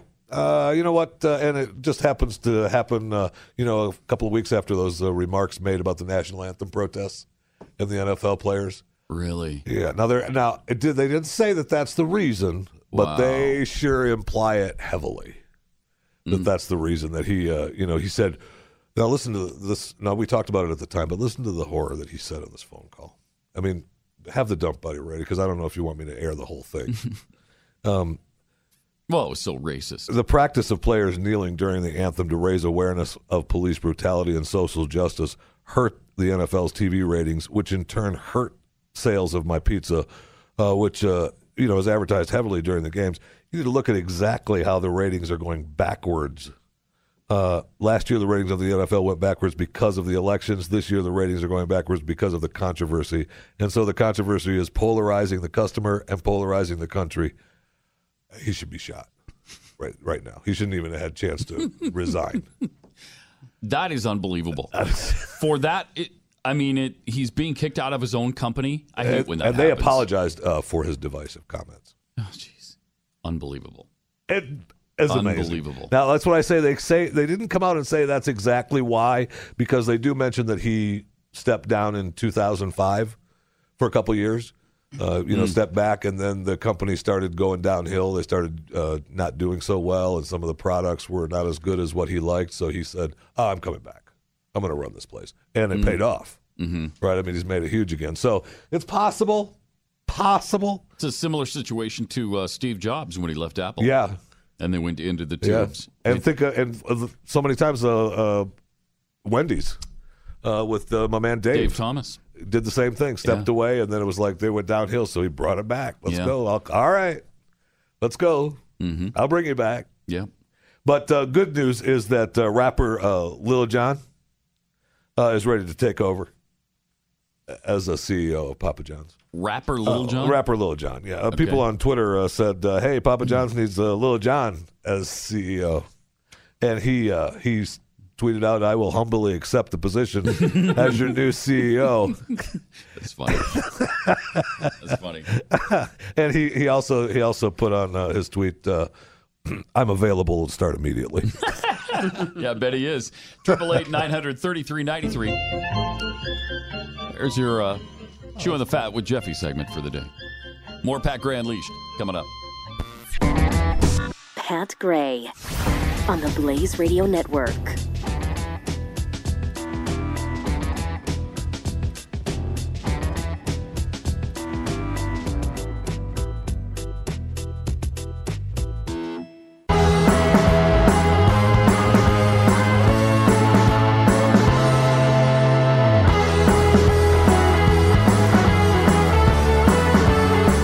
To Pat Gray on the Blaze Radio Network. 888-900-3393. Some more tweets here at Pat Unleashed. Lori D. Texas Lori D. Talking about fads that should go away. Man buns must be destroyed. Oh, wow. Do I wholeheartedly agree with that. It's embarrassing, the man bun phenomenon. Everywhere you look, somebody's wearing a man bun. And if you don't want your hair long, then just get a haircut. Yeah. Right? Yes. Okay. Men with their hair in buns. When did that become acceptable? I know. When did we say, okay, I think we just woke up. That's a man who's got his hair in a bun. That looks great. No. You know what? We never decided that. Never. It's time we stop pretending we did. There are things society should just vote on. Yes. And that wasn't one of the things we voted on. No, we did not. That should be a direct democracy situation right there. Mm-hmm. Are man buns acceptable? Yes or no? We'd all vote no. I can't believe there's a single human being alive today, except for the people who actually wear man buns, that would say that's okay. It's not. From Megatron, I want to see skinny jeans and flat-brimmed hats go away. You and me both. You and me both. Craig Viola, I wish this socialism fad would go fade away. Oof. Sadly, it probably won't. And Dum Dum can put one.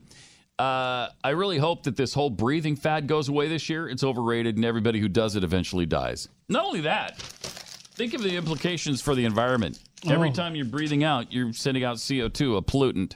Oh, my goodness. And you are ruining the planet as you breathe. Mm-hmm. And that has to stop. People should stop breathing as well as driving their SUVs. SUVs and breathing are killing this planet. So, yeah, those should both stop. Die so the planet may live. Wow, that's beautiful. That should be our battle cry as we go into 2018. People must die that this planet may live. Pat Gray bumper sticker. That's beautiful. It's on them. Interestingly enough, that's where I actually got the phrase because it's on my bumper sticker right now. Oh, so you knew that I stole that from your bumper sticker Obviously, collection out in the lot seen there? my car. Yeah. Sorry. 888-933-93.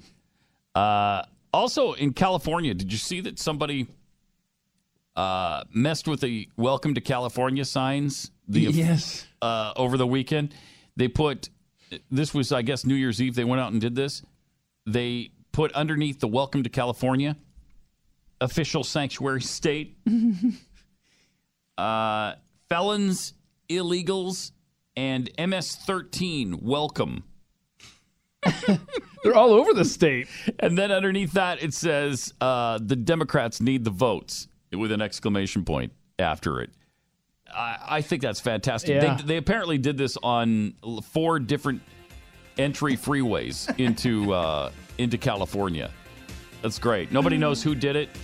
It's probably illegal, so nobody wants to take credit. But highly appropriate. 888-933-93. More Pat Gray Unleashed coming up.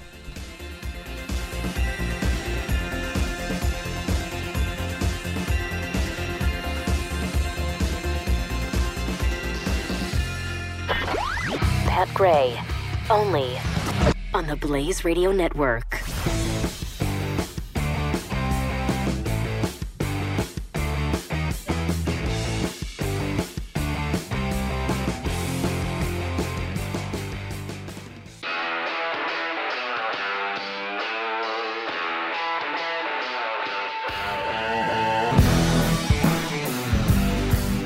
Pat Gray is here on the Blaze Radio Network. Welcome. Great to have you with us. 888-933-93. Hopefully you got a chance to see some football over the weekend, over the holidays, in fact, because there's only one game left of the college football season. That's the national championship game between, 2 SEC teams. Alabama, Georgia for the national championship. The Georgia-Oklahoma game was something else. Instant yesterday. classic. It was really fun. It was a tremendous game. 54-48 in double overtime.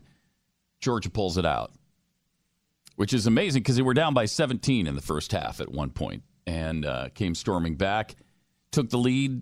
Oklahoma got it back, and they tied it up. Just incredible game. And then, of course, Alabama just destroyed, basically, Clemson. Amazing how many people picked Clemson. How many of the pundits, how many of the ESPN analysts, everybody thought Clemson had a really good shot. Yeah, like, what are you thinking? Alabama never loses. Well, rarely. Last year they did. But when the stakes are this high, they almost always win. It's irritating. Yeah. Well, let's see here. You've got Alabama and Georgia in the championship game. And who beat them? The University of Central Florida. No, Auburn beat both that's right. Alabama and Georgia. Right. Auburn, and then but you see Central where I'm Florida going. beat Auburn. Yeah. Yes. So the undefeated Central Florida Golden Knights should be playing the winner of Georgia-Alabama for all the marbles. That's crazy because they were 12-0. And, I mean, they got a good bowl game. They were in the New Year's Six mix, which is just underneath the playoff teams. And it's a pretty good reward for the season. Peach Bowl. You know, you get $15, $18 million for your school, which you have to divide a bunch of different ways among the conference usually. But still, it's a good payoff, and it's a good bowl game, and it's better than Central Florida's ever done, obviously. But when they beat the team that beat both teams that are playing for the national title, that's proof positive they should have been in the playoff. Totally. Should have been in the playoff. Yep. Well, really a shame. Oh, well. For them. I guess 13-0. Time to head to Nebraska, Coach Frost. Your work in Central Florida is done. Currently, was the coach at Central Florida. Mm-hmm. Now he's going to be the coach at Keith's alma mater, Nebraska Cornhuskers. Yeah. Which is where he played. He won the national championship when I was there. Yeah. So come on back, and we need you now. And you're going to have him. Mm-hmm. We'll see if he does as well for Nebraska as he did for Central Florida. I hope so. 888-933. He should do a heck of a lot better. He's going to. I mean, the recruits that are going to go to Nebraska going to be a lot better than the ones he got at Central Florida. Yeah. You got to believe, right? It's already looking good. Yes. Yeah. 888-933-93. Let's go to Phil in California. Phil, you're on the Pat Gray Unleashed broadcast here on The Blaze. How you guys doing? Hey, good. Sorry. First of all, long-time listener, been a big-time fan. Just wanted to call. There was a couple things that you guys had mentioned, and I think that there's a little misinformation that has been going around for years. Okay. Number one, the vaping. Yeah. Even on PragerU, there's a video that shows that it's about as harmful as drinking a cup of coffee. Okay. We weren't really discussing the harmfulness as so much as the nastiness of the smell that's left behind the people that are vaping. So understandably, but how the health benefits of I smoked 2 packs a day for about 20 years. Oh wow! And I went to vaping about a little over a year ago, and my lungs feel a lot better. It's not a addiction as much. As much? I don't have. Yeah, I don't. It's not I gotta go do it. It's not I gotta have a cigarette. Where when I smoked, it was every hour on the hour, it was 1 or 2 cigarettes, and it was just depending on whether I had something to do. Yeah. I mean, it was bad. Yeah. But I mean, vaping has not only in health made great differences, but in economically. Okay. And what I used to pay for about a carton, I was about 55 when I quit. Now they're about 75, 80 out here in California. Wow. Gotta love it. So it's saving you a lot of money. I spent about $10 for what I used to spend 80. Yeah. Okay.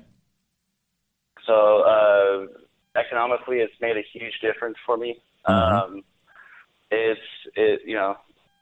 girlfriend as well. She went also.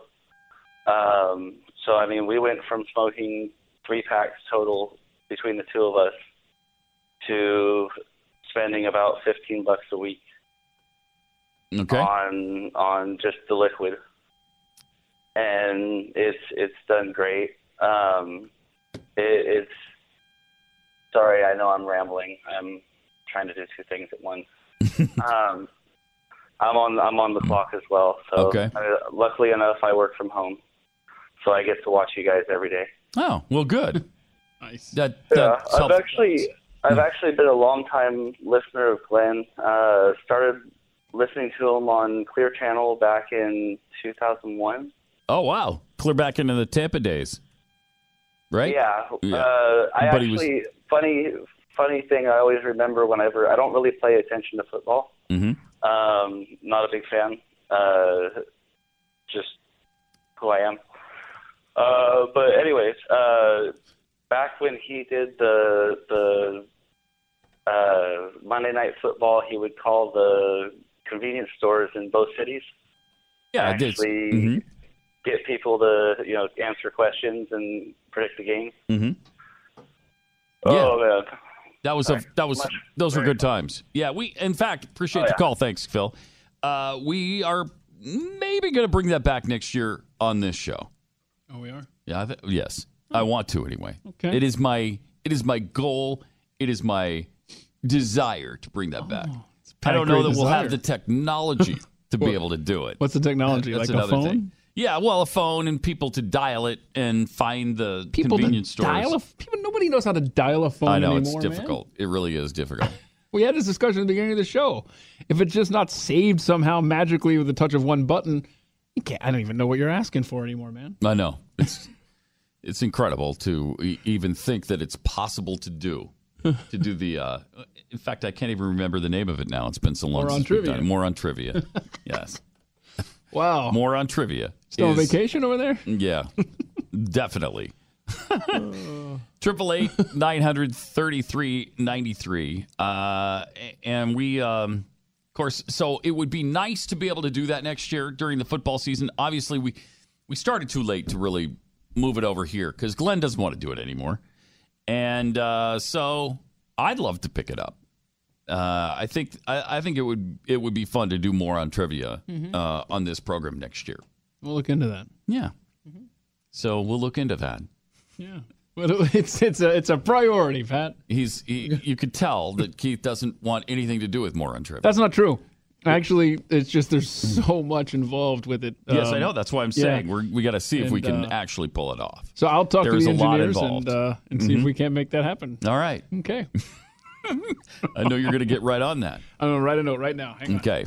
888-900-3393. We've been talking about the situation with trans athletes, the boxers who used to be men who are now women and are going to fight against women has been okayed in France.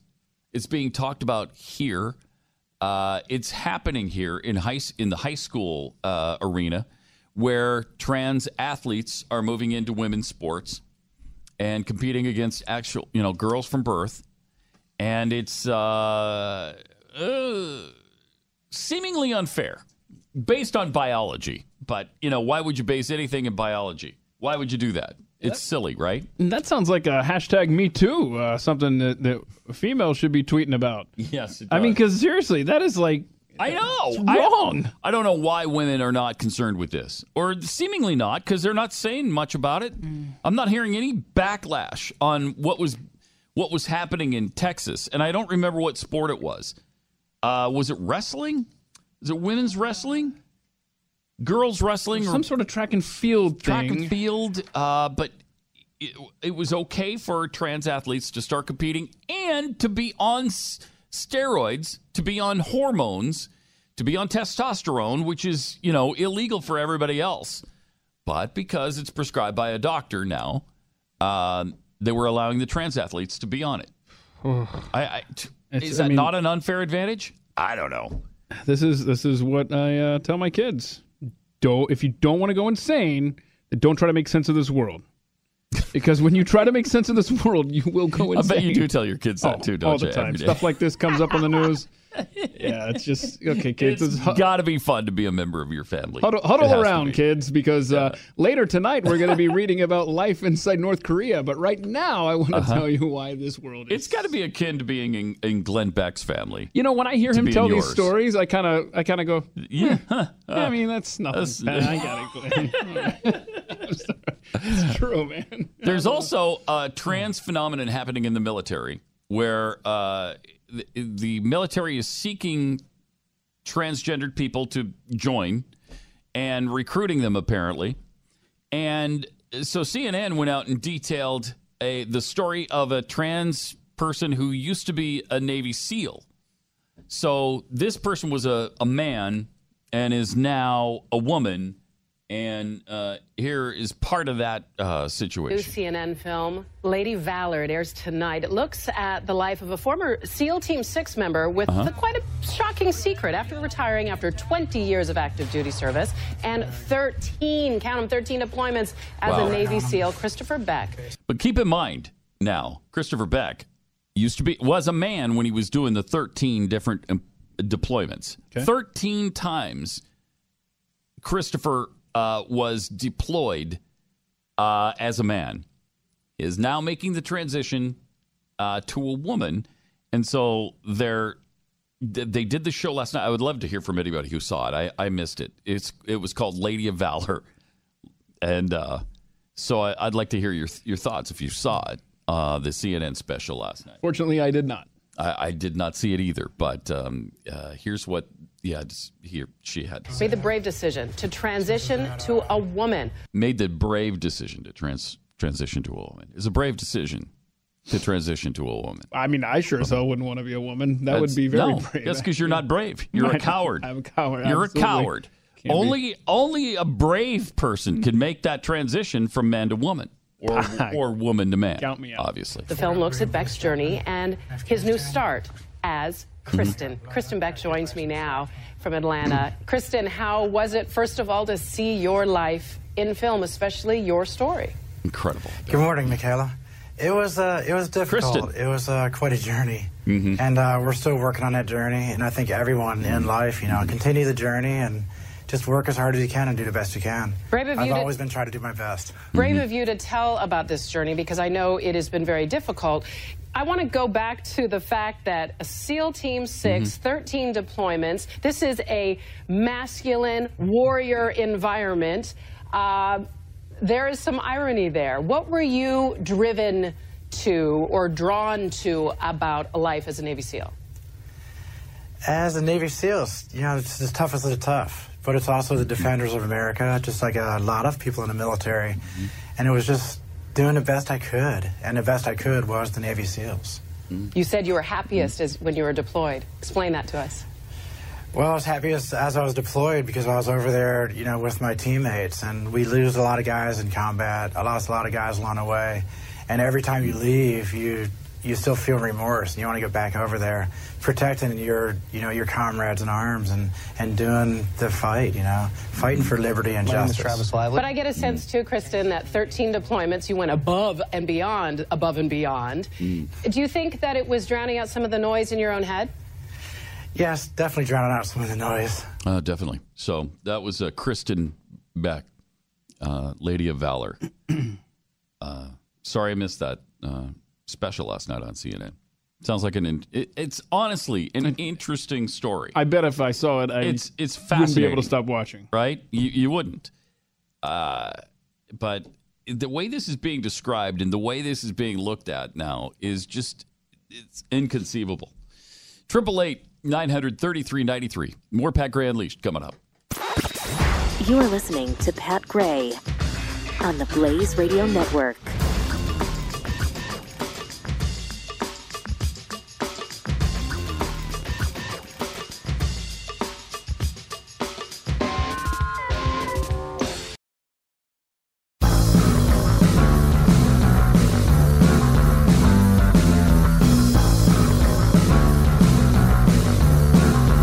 Pat Gray. 888-900-3393. Pat Gray Unleashed. I love this report. There's a new study that was done by John V. Kane, a professor at New York University. And the study was published in the latest Public Opinion Quarterly. So you would think this is not done by a conservative. You would think a professor at New York University is probably quite liberal. But here's what they found. When it comes to voter ID laws, Republicans care intensely about fraud. So Republicans are concerned of fraud in the voting booth. They don't want non-citizens to vote because it's unconstitutional and unlawful. Whereas Democrats worry more about whether their own party will come out ahead. What? Who would have seen that coming? Certainly not me. Took a study, though. At least we got a study. Yeah, we got a study about it. And it's a provocative new academic study that challenges conventional assumptions. Does it? Now, what are the conventional assumptions? Voting rights activists have long accused GOP office holders of racism or political expediency in fights over voting laws. But the study suggests that for normal voters, for average voters, Republicans support a good faith assessment of the dangers they see in illegal voting, and they respond to even small instances of voter fraud. Yeah. Integrity of the system. Democrats, on the other hand, only care about whether their party is going to win. What a stunning surprise. Yeah. Which is what, we've said all along. Yeah. Democrats, meanwhile, generally support voter ID, but their support is less firm. We've talked about this as well.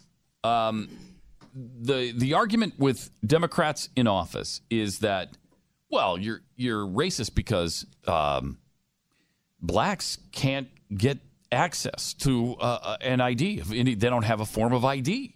You can't ask blacks to bring ID to the voting booth. What?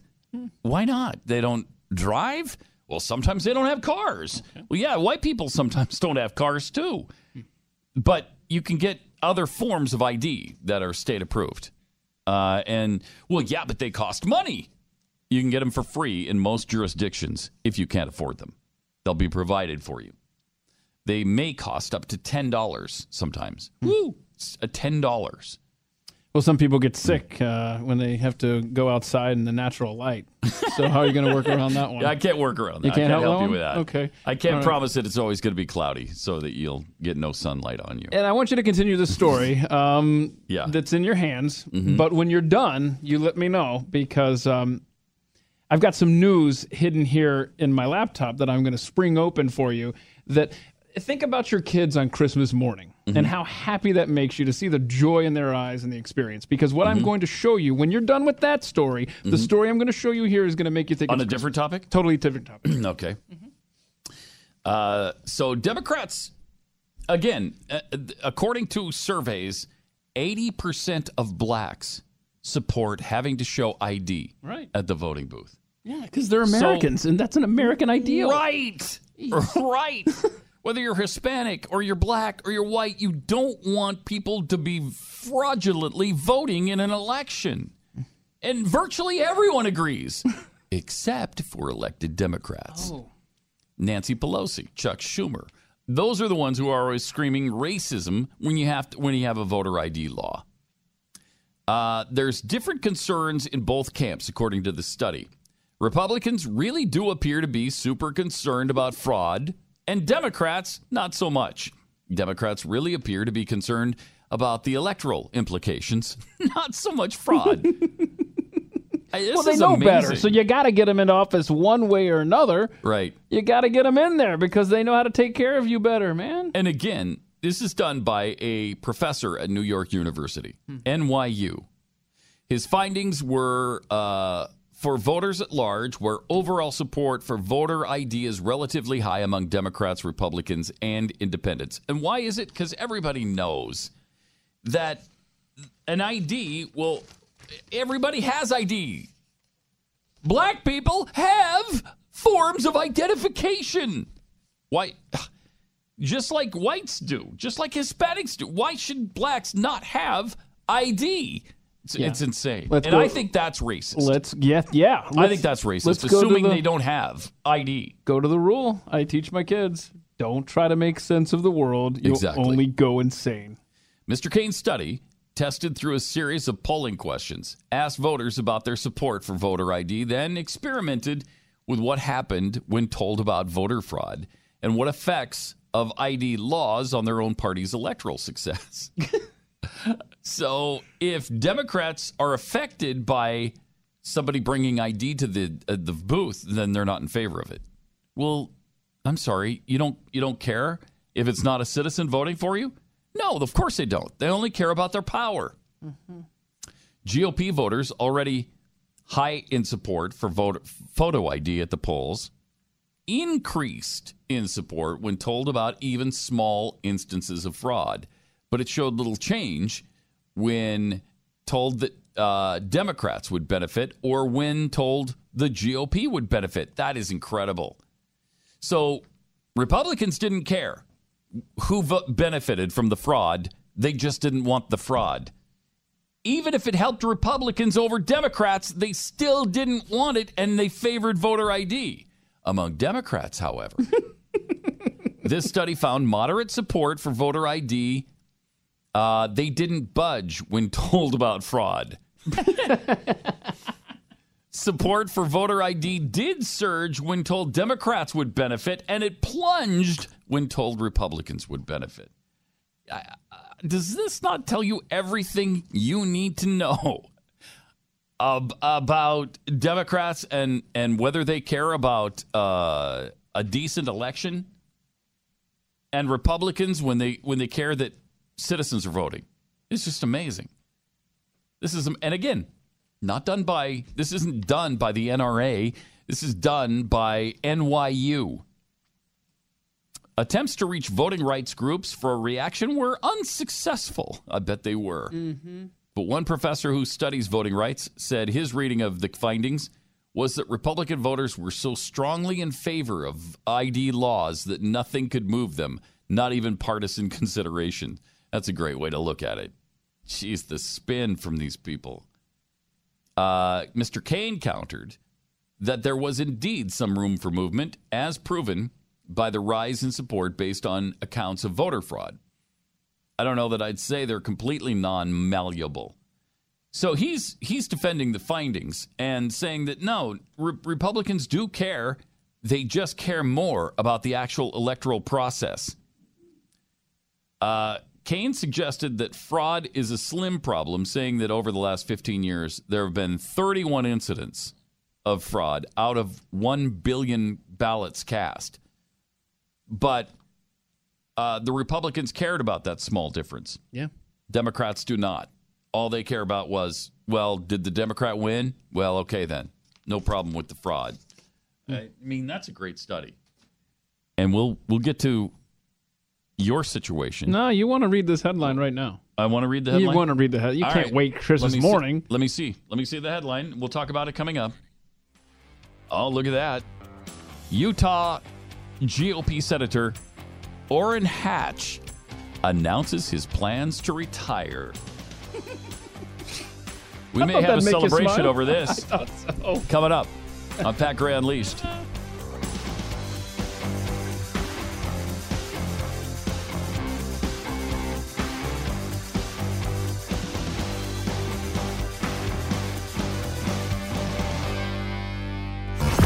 Pat Gray, the Blaze Radio Network.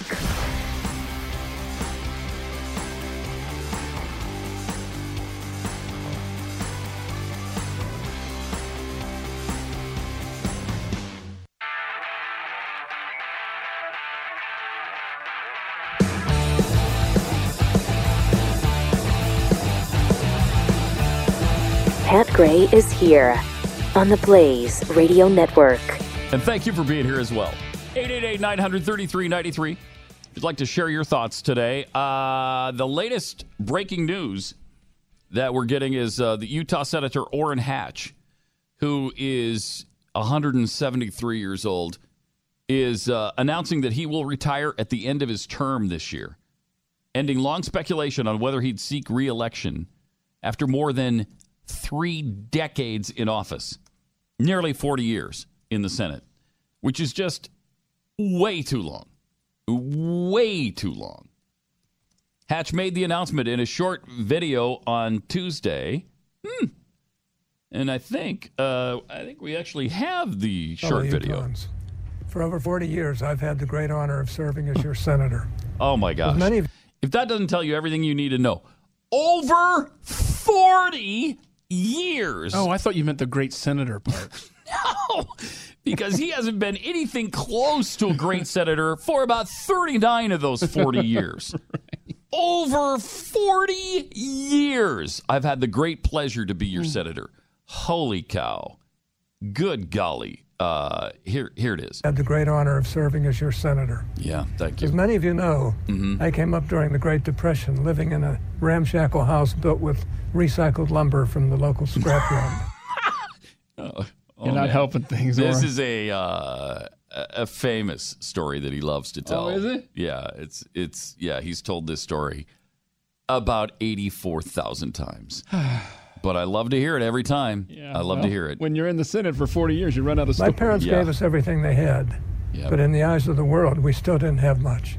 Sure. Only in a nation like ours could someone like me, the scrappy son of a simple carpenter, grow up to become a United States senator. Son of a what? I didn't catch that. As your senator, I've always sought to fight for those who cannot fight for themselves. Oh, yeah. And I believe the results speak for themselves. Yeah, they do. I've authored more bills that have become law than any member of the Congress alive today. Well, yeah, when you've been in the Senate longer than anybody alive today or yesterday, of course you've got more bills.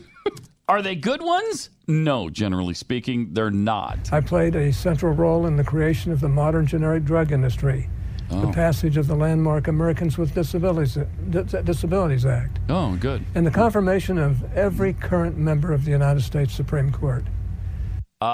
Many of whom are terrible, Orrin.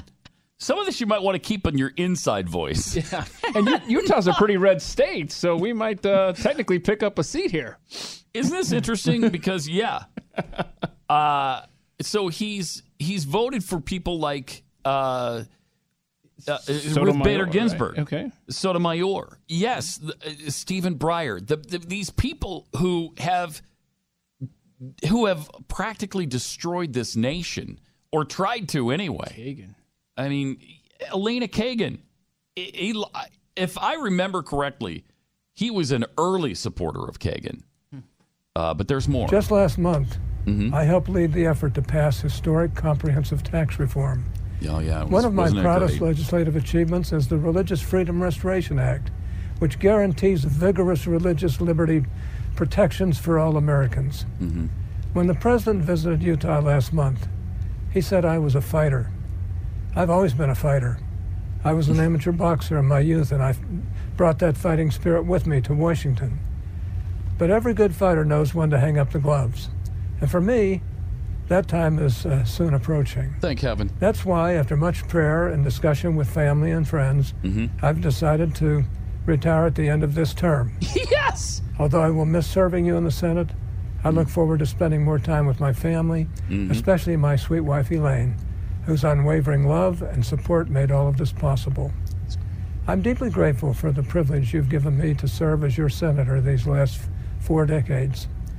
I may be leaving the Senate, 4 decades. but the next chapter in my public service is just beginning. I want to thank you all for your support through these many years. May God bless you all. Boy, he sounds so pleasant and so sweet and so nice and so good there. And behind the scenes, the power that Orrin Hatch wields in Utah and keeping opponents at bay is unbelievable. The legislation he crafted with people like Ted Kennedy is unbelievable. You can't have the kind of friendship he had with Kennedy and be a conservative. You can't. It's virtually impossible. Because you disagree on too many things. You've got too little in common. How are you gonna respect and admire and love the guy that you disagree with on every issue? Well, they didn't disagree. That's why. They're saying it looks like could have ourselves a Mitt Romney coming up here. Yeah, this clears the path because Romney said if Orrin Hatch retires, he'd consider running, and so Orrin Hatch has now made the announcement he's going to retire, and so obviously that opens up space for Mitt Romney. Even though President Trump actually urged him to run again. I mean, the guy would be like 1,003 by the time his term was over. It's 1,002. Please don't exaggerate.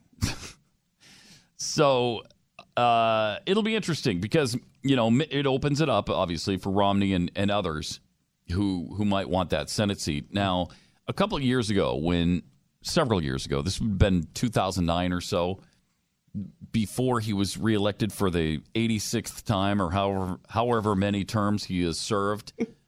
And Jason Chaffetz was brand new and hadn't been co-opted by other power brokers in Washington. He has now. But yeah, and now he's gone. Now he's gone. He's left as well. But when he was going to run for the U.S. Senate, he would have won that seat. Yeah. And Orrin Hatch saw to it that Jason Chaffetz did not run against him. And, I mean, the day before he was going to make the announcement that he was going to run for the Senate against Orrin Hatch, he was convinced otherwise in an interesting way. So, I mean, Orrin Hatch he's done some despicable things. And I just don't fall for this nice guy routine. But maybe others do. But I think this is excellent news. And even if it's Mitt Romney, who's not a super conservative either, but he's more conservative than Orrin Hatch, I would say. So, I mean, that's good news right there. And maybe somebody else in Utah will step forward. In a state like Utah, you should be able to get a hardcore conservative. You should have two people like Mike Lee in the U.S. Senate from Utah, right? I mean, how difficult is that? It's like the whole Lindsey Graham, South Carolina thing. Unbelievable. You can it's like the whole Ted Cruz, John Cornyn thing. Mm-hmm. Apparently, even in the reddest of states, you can only have one super conservative Republican. Because I can't think of two anywhere. Are there two? I'm sure Wyoming. I don't know. Maybe sure. Wyoming or Idaho.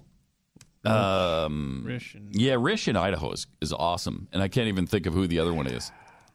We'll be looking here momentarily. Crapo. Oh yeah, Crapo. Okay, Crapo's pretty so good. Idaho right? hasn't let us down completely. I guess, right. Okay. All right. All right. Yeah.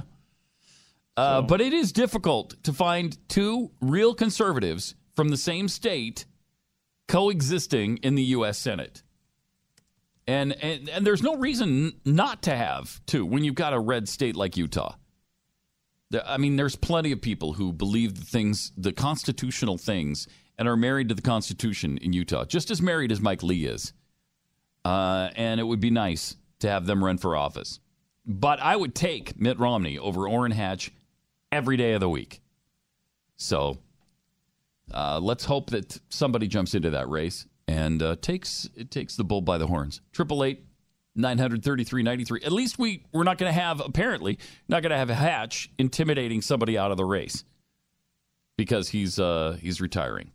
1976, the man entered office or was elected. Holy cow! So 40. I mean, it's going on 50 years now. 1976. Good heavens. That is 40. No, it'll be 42 years ago, right? 42 years in the U.S. Senate. Seriously, it's obviously why I now favor term limits. That goes to your point. Yeah. And I made this point on Glenn's show earlier today. I used to believe that elections were term limits because if you didn't want them anymore, you just vote them out of office. But nobody does that for some reason. It just doesn't happen. And so these guys are continually put back in there because people know their name. And they don't know the other person. And they don't do the research. And so they just send Orrin Hatches back over and over and over. And then they start to be convinced that, well, we'll lose our funding if we don't have somebody there who is powerful enough to fight for us in office.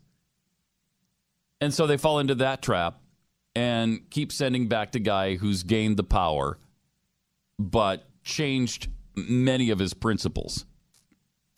And it just sucks. You know, a couple of things coming through the Twitters right now. Mm-hmm. Florida Man in Exile tweets out, "It's time for the Pat Unleashed Screaming Happy Days song in celebration of Hatch leaving the Senate." Mm-hmm. On a side note, does it feel a bit like the rats are jumping ship for an unknown reason that they're not telling us about? Sort of, yeah. It's starting to happen here. That's a pretty good side note, really. Yeah.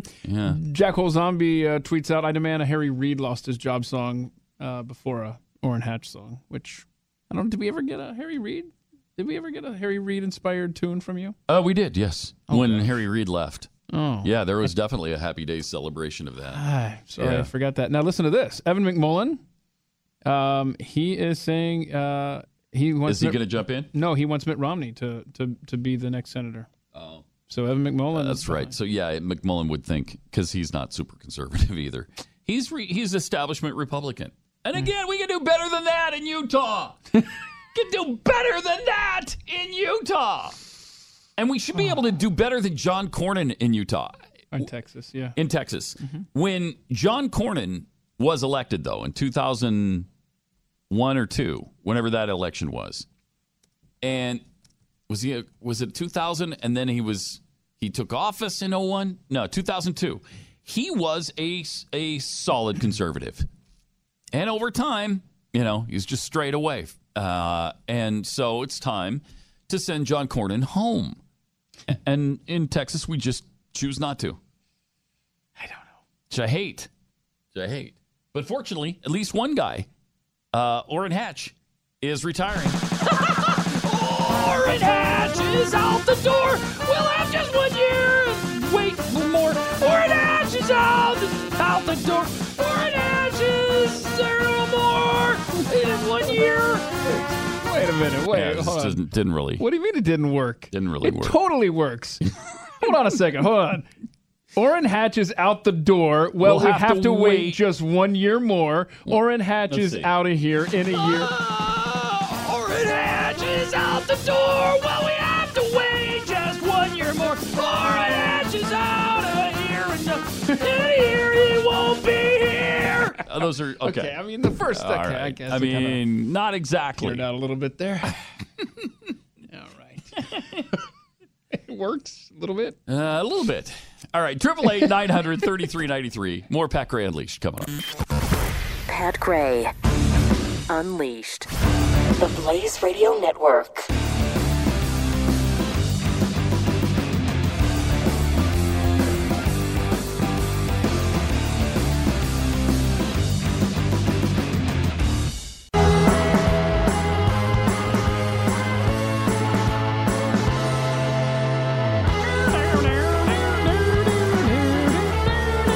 Pat Gray returns on the Blaze Radio Network. Yeah. 888-900-3393.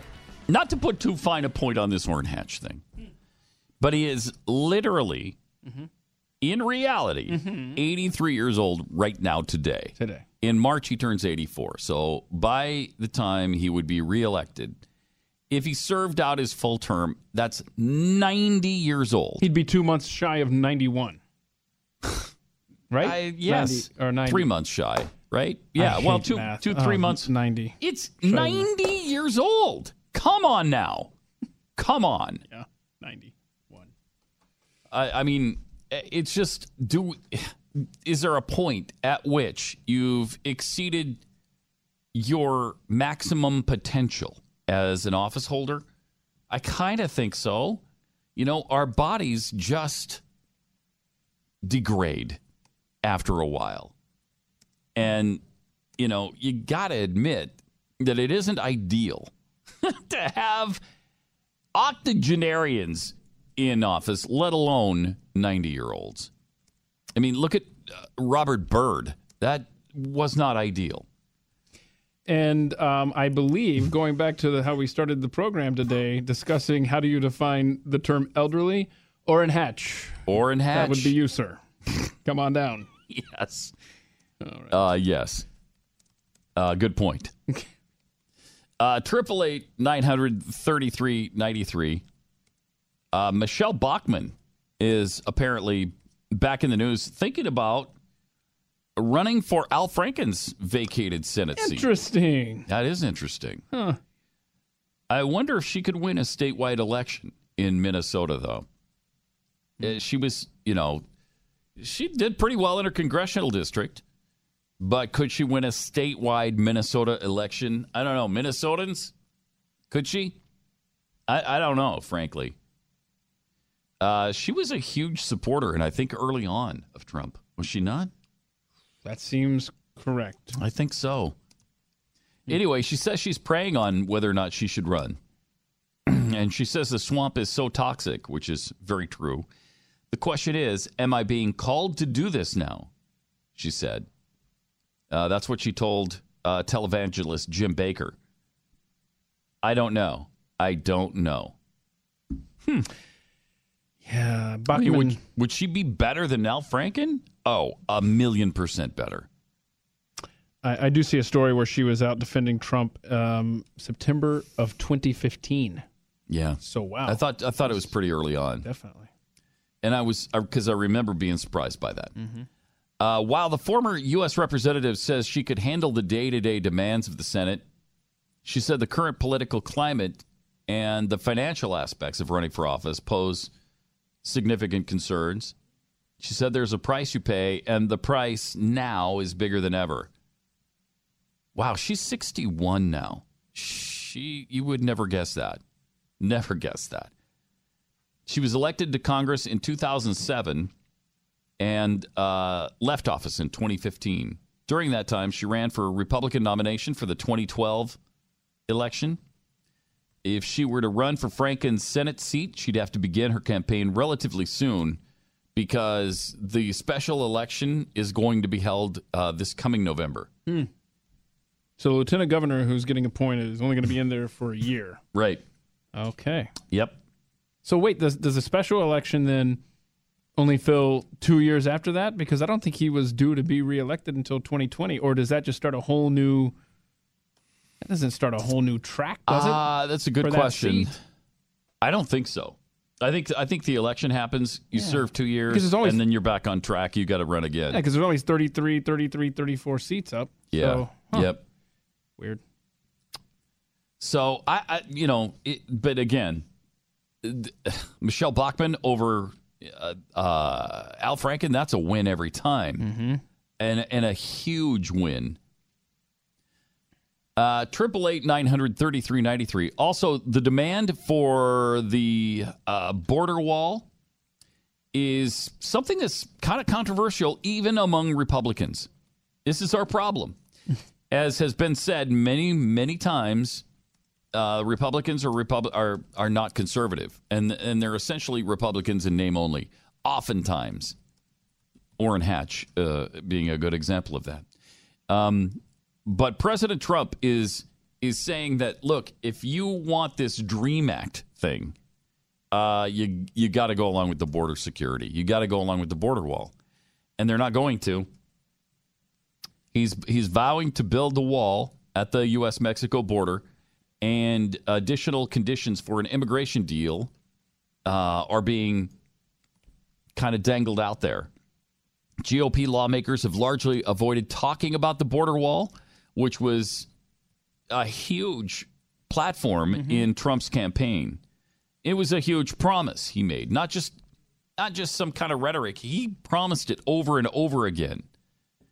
And as far as I know, has never backed down from saying we're going to have a wall and Mexico is going to pay for it. And can I just say, I am no fan of the DREAM Act, but it's nice to finally have a Republican president saying, all right, you want that, then we get this. Instead of just, okay, we'll go with what you want. Okay, fine. Yes. Finally. Which is, again, something that surprises me. He's done pretty well with this kind of stuff.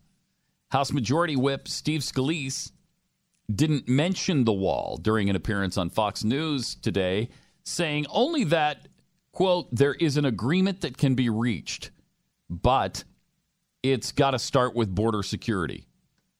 Okay, well, that's close to saying you got to build the wall.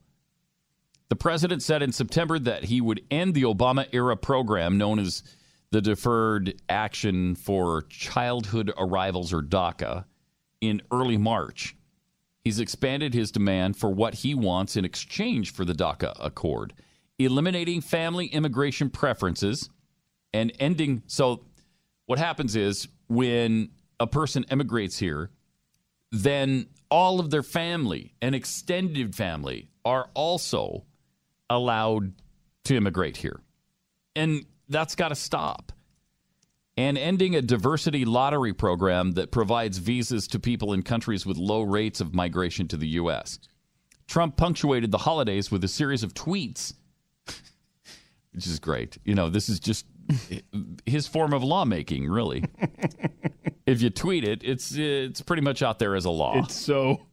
Renewing demands that an immigration measure include a border wall, which is strongly opposed by Democrats and even some Republicans in Congress. He's also accusing Democrats of playing politics in the debate, which is something they always accuse. Another thing he's great at, because Democrats are always making that claim. Why not throw it back in their face? Yeah. Again, this is why people like him. The Democrats have been told and fully understand that there can be no DACA without the desperately needed wall at the southern border and an end to the horrible chain migration and ridiculous lottery system of the Immigration Act. And, of course, that's what he said in a tweet from Mar-a-Lago. And then on today, he said, Democrats are doing nothing for DACA, just interested in politics. Fantastic. I mean, how do you not love that? Frankly, he's kind of winning me over. Immigration is one of the top issues that Congress pushed into 2018 because they couldn't get it done in 2017. And Republicans who control the Senate and the House focused instead on passing the tax cut, which is fine. But they also tried to get Obamacare repealed and couldn't do that. So we'll see if any of this stuff happens this year. Don't hold your breath. 888-933-93. Use that number tomorrow, and we'll talk to you then on Pat Gray Unleashed.